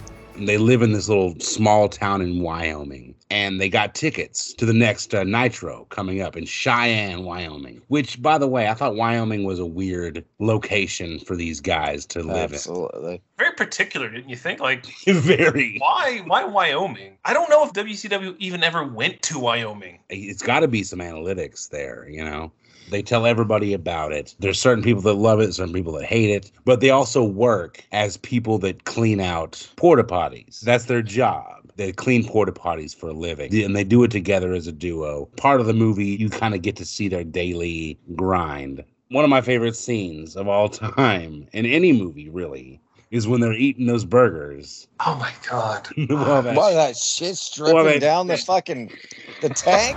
What would King do? Man, that rocks. I made two. That rock's hard, man. It's like 2 inches from him. It's so uncomfortable. It's god awful. My note was eating while shit drips. It's like eating burgers near raw sewage. Yeah, seems legit. It almost feels like a metaphor for the movie. Like you're eating this really tasty burger next to dripping shit. But they're also young guys that live in Wyoming, this small town. The local hot girl works at the drive-thru that they're always going to. But there's also that famous Hollywood trope of the hot yet nerdy girl that also works at the restaurant. I love the trope in this movie where they act on that. Brittany, and then you have Wendy. Brittany's like the one that everybody wants, And then Wendy's like the nerdy girl that's totally into this guy, but he's just not taking the bait. I would totally go with Wendy. Like, Wendy's like the bomb. Like, yeah, absolutely. Shorty a little baddie. She my little boo thing. And Shorty got the fatty. Shorty be catching mood swings. Wendy's the one. At that age, like, that's fucking... You found a unicorn. Yes. They rolled up in a shit truck, guys. Are we going to talk about the wedding singer Granny cameo? Old lady's cursing is funny. Yeah, you're right. It was like the movie statistics show that this is funny right now. We should put this in our movie. And so they did, and it just did not hit. It feels so forced. But, like, I'm glad she got a paycheck. Good for her. Oh, like, it's unreal. So many 90s tropes in this. The Shermanator who hacks into the internet. From his iMac. The iMac was such a throwback. Terminator from American Pie. Am I right with American Pie with the Terminator? You mentioned Gordy's dad. Go ahead. Jesus Christ. Like, he's a complete psychopath. Approach the vehicle, son. Hi, Dad. No back talk. No excuses. Just get in the car. How is this guy a cop? Like, the first time you see him, he is sexually assaulting someone, pulls a gun, cocks the hammer on this Magnum revolver. No, Jesus Christ, you don't do that. I don't know if you guys know anything about revolvers. Do you know how hard it is to lower the hammer on a live round and not have the thing go off? Super dangerous. He ends up shooting the fridge later. You're shooting through your wall. This guy's a complete madman. Like, it's so far beyond movie dad that it's like, this guy's a menace to society. Is no one else seeing this guy's like a psycho? He has such a hard-on for, like, his son or his family joining the police force. He could have been into plumbing. Fuck plumbing. You're doing police work. After all the character building with Sean and Gordy, we finally make it to our live event, the Monday Nitro in Cheyenne, Wyoming, where Jimmy King is facing Diamond Dallas Page for the strap, which is rare. If you're a wrestling fan, you understand that if there's a title match on TV, usually the guy who's already champion is going to win. Or they are super desperate. Yeah. Don't say they always win, because they don't always win, Charlie. You don't make a huge title change unless there's a pay-per-view. See, I did not know that. Thank you, Charlie, for that information. That's Wrestling 101. Never forget, Hogan dropped the belt to Goldberg. In the Georgia Dome, Yeah, on free TV. That's wrestling history right there, yeah. Rarely do they not drop bombs when you don't fucking pay to see it. Sometimes, and that's why David Arquette was screaming, "This is just a Nitro." You jinxed him! No! No, God, no! Get off of me! This isn't even a pay-per-view! Because it wasn't supposed to happen like that. If this was going to happen, it should be on a pay-per-view. It should be on a bigger stage, which what we're talking about is a lot of stuff happens in this time where we're introduced to a lot of new characters, one of which is the owner, I guess, of WCW in this movie, who's played by Joe Pantoliano. Pantoliano, I love him. And his name is Titus Sinclair. For Christ's sake, Titus, you're hogging my spotlight. Your spotlight? I invented you, you idiot. This is mine. You seem to have forgotten that. Dude, he plays just this, like, Vince McMahon type character. He was literally supposed to be Eric Bischoff. I was going to say, Eric Bischoff was supposed to play this role, and he got fired from WCW right before it kicked off. Considering the film was also his idea. Absolutely, I didn't everything know that. About it was his idea. And he literally gets fired before filming starts. It's like, I love wrestling. Wrestling is squirrely. So WCW in 2000. I love it. So Titus Sinclair is really painting himself as just this one that's like willing to change the fabric of the wrestling story to fit his own narrative. And that's exactly what he does. He tells Diamond Dallas Page that it's his night to win the belt. So Page goes out and he acts just like a henchman to Sinclair, to where he is literally just beating the shit out of Jimmy King to be able to win this championship. That's what gets Gordy and Sean so worked up, is that he loses the championship on a Nitro that they're live at. The bottom drops out. Everybody's super sad, driving home from the Nitro. And I love this scene where they're crying. Both of them are crying. Stupid allergies. The poop truck crashes and all the toilet paper pops out of it. Whoa. What are the odds of that? These are some of my arguments for why the movie is good, is because those are funny bits. Yes. The shit truck falling on its side, and then the 18-wheeler full of toilet paper coming in next, I thought that was pretty fucking clever, if you ask me. It just happened to be in a movie that wasn't very well received, It sucks. My note here is grown men cry because of wrestling outcome. I'd like to tell you that doesn't happen. I would like to tell you that doesn't happen. That's some real shit right there. There have been times where I've been driving home from somebody's house, still mad about the wrestling ending. Fucking guy doesn't deserve the fucking belt, So they wreck the truck. They're relegated, to just walking. And they have this epiphany. You know what? Jimmy King got fucked over. We're in a position to be able to help him out. This is an omen. The truck crashing here is an omen. We need to go back and we need to help Jimmy King get his pride back. They make this promise, and so they start hitchhiking, and they get picked up by this van full of nuns, which is one of my favorite scenes. They're in the van full of nuns, and the nuns are singing all kinds of songs, Hallelujah, Kumbaya, all these kind of things. I thought it was a great bit. The bit is great, but it's already in a cheese fest of movies. Running with the devil. Running with the devil. Oh, yeah. Again, these two are covered in sewage. And so these nuns pick these guys up and they are just covered in sewage. And I love David Arquette with the running with the devil.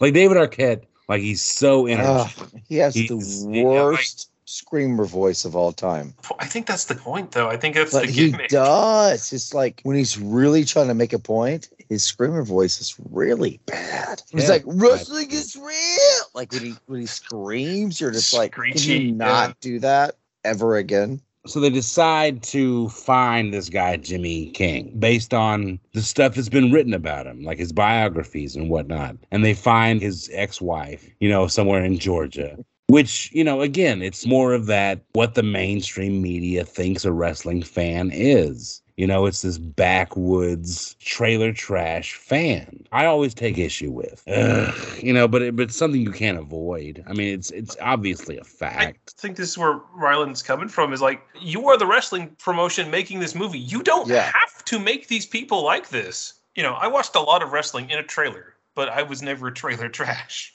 Right.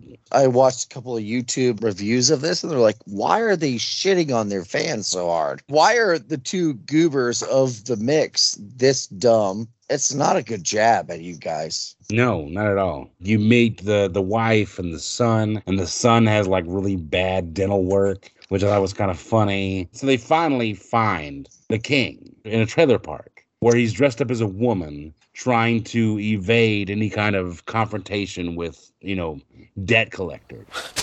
Who's there? Who's there? It's us. And so they come upon him dressed as a woman, and they're really deflated. They're just like, oh, shit, that's Jimmy King. That's fucked up. But they forge ahead. They try to make a connection with him, and they finally do. We need you, King. Your fans need you. We need you to rise above this and take Sinclair down. I have to say, I wouldn't mind taking a nice swing at that little turd bump. But once they do, the mystique of Jimmy King really gets washed over them, where they're like, holy shit, this is the guy that I've been idolizing for the last year plus. They're coming to this realization, but at the same time, they're still huge fans. And they still want to see Jimmy King succeed. And so they offer him this deal. We'll drive you to New York, and we'll help you get redemption. And we'll help you get a good sucker punch on Sinclair and Page and all them that fucked you over. After a night of drinking, he decides that's a good idea. And so they drive to New York, which I always thought was funny that they went to the New York Arena. Such a wrestling fan Easter egg. WCW back in those days, they never would have booked a show in New York. Like, that's WWE territory. Like, it would have been a conflict of interest. Yeah, that's like some Crips and Bloods situation. Somebody would have gotten shot. And so they couldn't put in the movie Madison Square Garden. They just put New York Arena. That by this time in the movie, you've heard that lit song, My Own Worst Enemy, like twice already. It is a time capsule of not very good things. And so then we get to the confrontation where Jimmy King is planning on trying to get his pride back. He hides in a porta potty, and they wait till a promo is happening right out front of this porta potty. And then Jimmy King bursts out. He sucker punches Page and Sinclair, and he looks like a hero on the screen in front of everybody. And he's able to finagle a title match. Plus $1 million. Sinclair offered on his own volition $1 million at the next pay-per-view. All you have to do is survive. Yeah. You survive, and you get this belt. Yeah. Plus $1 million. But if he loses, you forfeit your crown and never be able to wrestle again. It's a deal. Then the rest of the movie is basically Jimmy King and the guys trying to get him ready for this match. This movie does not know what it wants to be in regards to wrestling, because so Jimmy King is fired. Him going and beating up Dick Page and pinning him doesn't do anything. Sinclair hates him. All he has to do is go leave. But it's like, is it real? Is it not real? But the movie, it doesn't want to commit to either one of them because, okay, Diamond Dallas Page beats him up. He shoots on him, as we say. You know, the work becomes a real fight. It's called a shoot, right? But he's still doing, like, tag team moves to him. Like, you can't do that if the other guy isn't helping you. Is it real or not? Then Sinclair is just like, I'm going to give you a title shot and $1 million. But why? I enjoy this movie a lot. And as a wrestling fan, you got to have a real big suspension of disbelief most of the time. This is a bridge too far for me. And so the match is set, guys. We got King versus Page in a month at the next pay-per-view, which is, I forget what the name of the pay-per-view is called. It's but like a Royal Bash cage match. And so while they're in New York, they decide to reach out to somebody who can help train the King. They find this guy, Saul Mandini. And I got to say, in a movie about wrestling, for the brightest moment of the movie to be a 70-year-old Jewish guy is pretty rare. Find this guy, Saul Mandini, who's played by Martin Landau. Oscar winner, fucking Martin Landau. It's the best of the movie. Sal Mandini. Want to wrestle? Fresh off of his Oscar win. Bullshit. 97, actually. Was it 97? Yeah, 97. God damn. And some of the best scenes happen around this time. Like the training stuff with Saul and Jimmy. And then whenever Saturn and Vicious come into the apartment and try to rough him up. Some of the best stuff. You know, kicking me was right. Seeing if I was okay is wrong. Lesson one. A possum ain't dead till it's scraped off the road.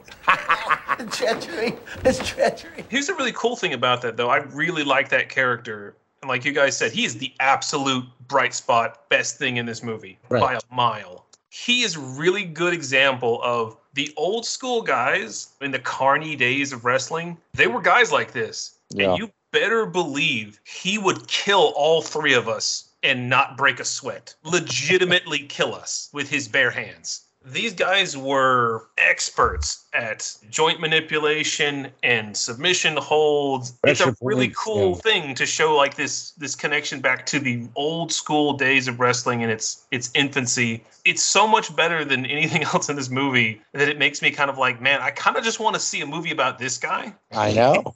I thought the same. But besides the Saul Mandini subplot, there's also the subplot where Gordy is kind of dating one of the Nitro girls, who's played by Rose McGowan, of all people, fucking smoking hot. Shorty a little baddie. And so after his training, which was very reluctant, and after the beating of Saul Mandini, which also follows a great scene by Martin Landau in the hospital bed, I implore you, if you're going to watch anything in this movie, watch the scene where he's in the hospital bed. Such a great commentary on wrestling. It's really good Martin Landau stuff right there. I say Landau just at his peak. After his story is kind of told, the rest of the movie is them trying to go back to their roots. They leave New York and they go back to Wyoming. And it's a whole montage of learning how to wrestle again and building up his posse and finding all these locals that are willing to help and finding closure in Sean's love story with the drive-through chick.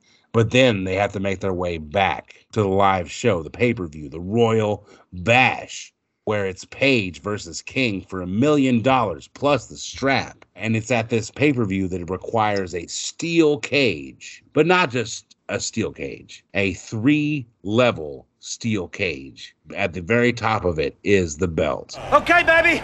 Triple cage. You watch my back. Keep that posse on standby. I remember this movie coming out and me still being a WCW fan and them showing that cage match was going to happen at the Slamboree 2000. I begged my parents to buy that pay-per-view, and they did, and I watched it, and it was awesome. Anyways. I want to keep the downer stuff to a minimum, but I had to talk about this because it really, really pissed me off. Into that match, right? Jeff Jarrett is champion. Mike Awesome comes up on top of the cage, throws Kanyon off, and they're like, Kanyon's paralyzed. They act like this is legitimate. He is really fallen and he is really injured. And they're doing it in fucking Kemper Arena. where barely a year or so before Owen Hart dies.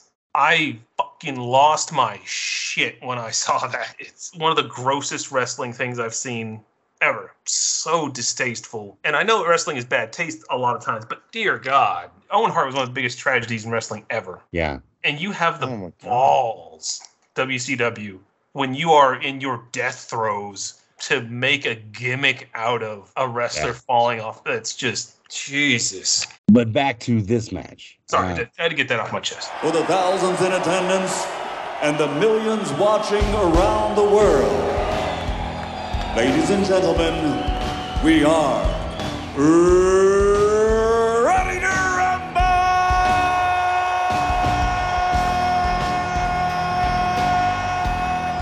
So the match starts. It's automatically a schmoz, which a schmoz means that a whole bunch of wrestlers come out and like they fuck up the match. It's the definition of a schmoz in the wrestling world. And so it's a whole mess of people coming into this match where it's really hard to follow, but you also know that it's Page versus King. All the people coming in, Page and King are still making their way up to get to the top level, you know. And there's a whole bunch of stuff that happens. David Arquette has a whole arc where he quits, you know, the pursuit of wrestling, but then he comes back as the cop, the manager, played by Sean. They try and bribe Sting to make sure that, you know, the King doesn't win. There's all kinds of different storylines going on.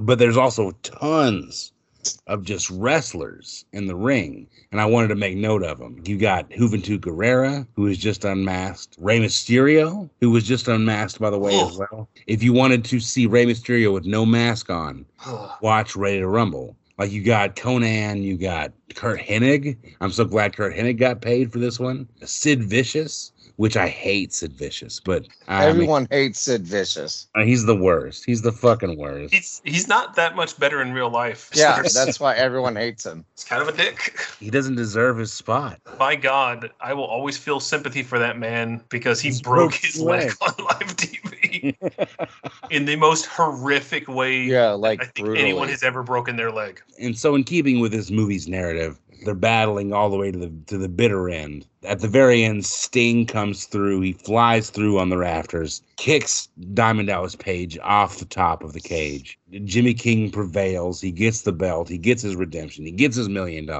He murders DDP. He fell through all the things. It's a triple-decker cage. He went through all three cages. All three cages. The fall at the end is like the fall in, like, if you ever seen Vertical Limit, the dad dies in the opening scene, and like you see him fall, and it's like, oh, well, they're not going to show him hitting the ground, and then it's just douche. And so then it cuts back to that old gas station from the very beginning of the movie, where he's telling stories again, Sean is. And these kids are like, yeah, right, that didn't really happen. And then next thing you see is the Zappa kid getting thrown through the door. And one of my favorite lines of all time. Can you say it now? I'm your bitch and you're my daddy? And then this fucking Hummer limo pulls up with one of the Nitro girls driving. And then all these guys just kind of pile into this Hummer limo, which, by the way, Martin Landau is in the back of. And they all drive off. Everybody's happy. They drive off into the sunset and then roll credits.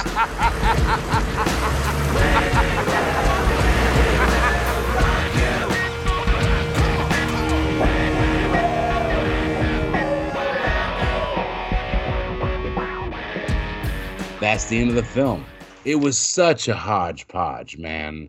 I'm surprised they even got this movie off the ground, much less released in theaters. Like, it is such a huge failure in the sense of, like, putting wrestling over. And when I say over, I mean, like, making sure it's a success, you know. It's a well-made movie. It's the editing's good. The shots are good. The actors involved are good. Just for some reason, they just could not make a good product, in my opinion. But it is review time, guys. I'm already on a roll. I guess I'll go first. Like you said, it's almost 2 hours. It feels exactly like 2 hours of just WCW fandom and Easter eggs and just unnecessary wrestling moments that shouldn't never have been on film, but they are. But at the same time, the comedy bits that are there are genuinely funny. David Arquette is just incredibly magnetic. It's a black mark on the whole WCW brand. It just sucks that you're able to look back at it anytime you want to, because it is a movie. But ultimately, if I were to give this movie a rating, I would give this movie a 5.3 out of 10. It's barely halfway there. I give a lot of credit to the camera work, the sound editing, the cinematography. There was an inordinate amount of crane shots in the film, if I'm being honest. The opening shot, crane shot. It was astounding, but it just sucks that it was just part of such a bad production. But I'm curious, Matt, as our guest here tonight, how would you rate this film? I think in a lot of ways it was not as bad as I remembered it being. And then in some ways, there were a few things that were actually maybe a little bit worse than I remembered them being, especially the bit with the leaking sewage thing. That was so bad. I don't know why that affected me so much, but it feels like it needs to show the stereotypes, but then it doesn't do a ton to really upend those stereotypes either. This is what people think we are, but this is what we really are. It's not really doing that either. At the end of the day, I think it's a time capsule of a bygone era, and I think that makes it more fun than when I saw it originally. It's a terrible idea. It was a waste of resources, and even though it turned out better than it had any right to be, it's still emblematic of why that company was falling apart and why it wouldn't be around much longer after the movie. So if I had to give this a rating, honestly, I think this is like a 4. More bad than good. Technical aspects are there to mask a very bad script and a poorly paced movie. It's hitting so many knobs for nostalgia, but it is all in service of kind of a mess. What about you, Ryland? What would you give Ready to Rumble? It's absolutely disgusting. Joe Pantoliano being in this film is a plus. Martin Landau. Right. It's bad. It's so bad that it's awful. I watched this in theaters in 2000 because I was still in the wrestling game. Now that I look back at it, I'm going, why? I hate it. I hate that I love it, though. I have enough love for it that it's getting a 4 out of 10. I'm glad I wasn't the harshest on it, thank God, because I was really worried. But, you got Goldberg, Booker T, Sting. As a wrestling fan in the 90s, it was great, but it's just not fun to watch anymore. It's so dated. It's so awful, but I love it. Speaking of dated, did you see the Eminem shirt that David Arquette was wearing during the trailer park party? What made me mad the most is that I did not catch John Cena's cameo. Oh, yeah, in the gym? I watched it minute to minute, and I could not catch John Cena. And I went back and watched it. I went, there he is, motherfucker. I knew it. And 22 years later, I'm like, I never want to watch this movie again.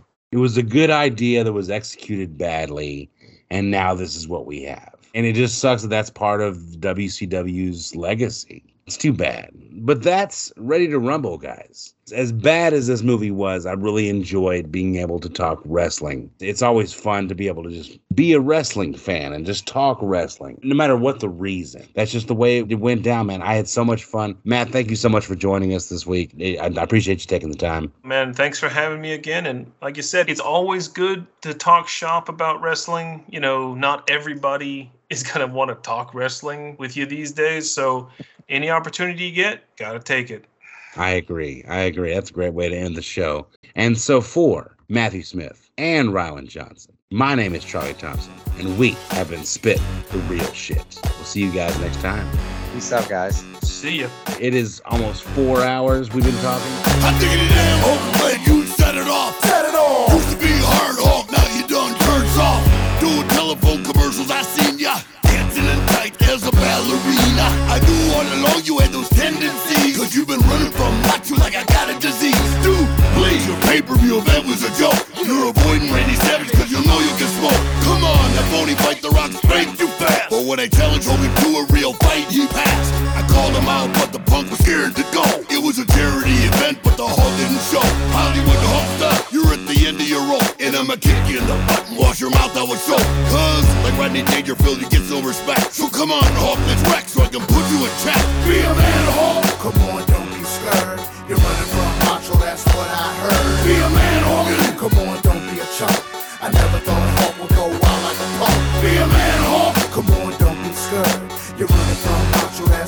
I heard. Be a man, Hogan. Boy, use a chump. Cause Hulk Hogan is a real big pump. They call you Hollywood? Don't make me laugh. Cause your movies and your acting skills are both trash. Your movie straight to video, the box office can't stand. While I got myself a feature role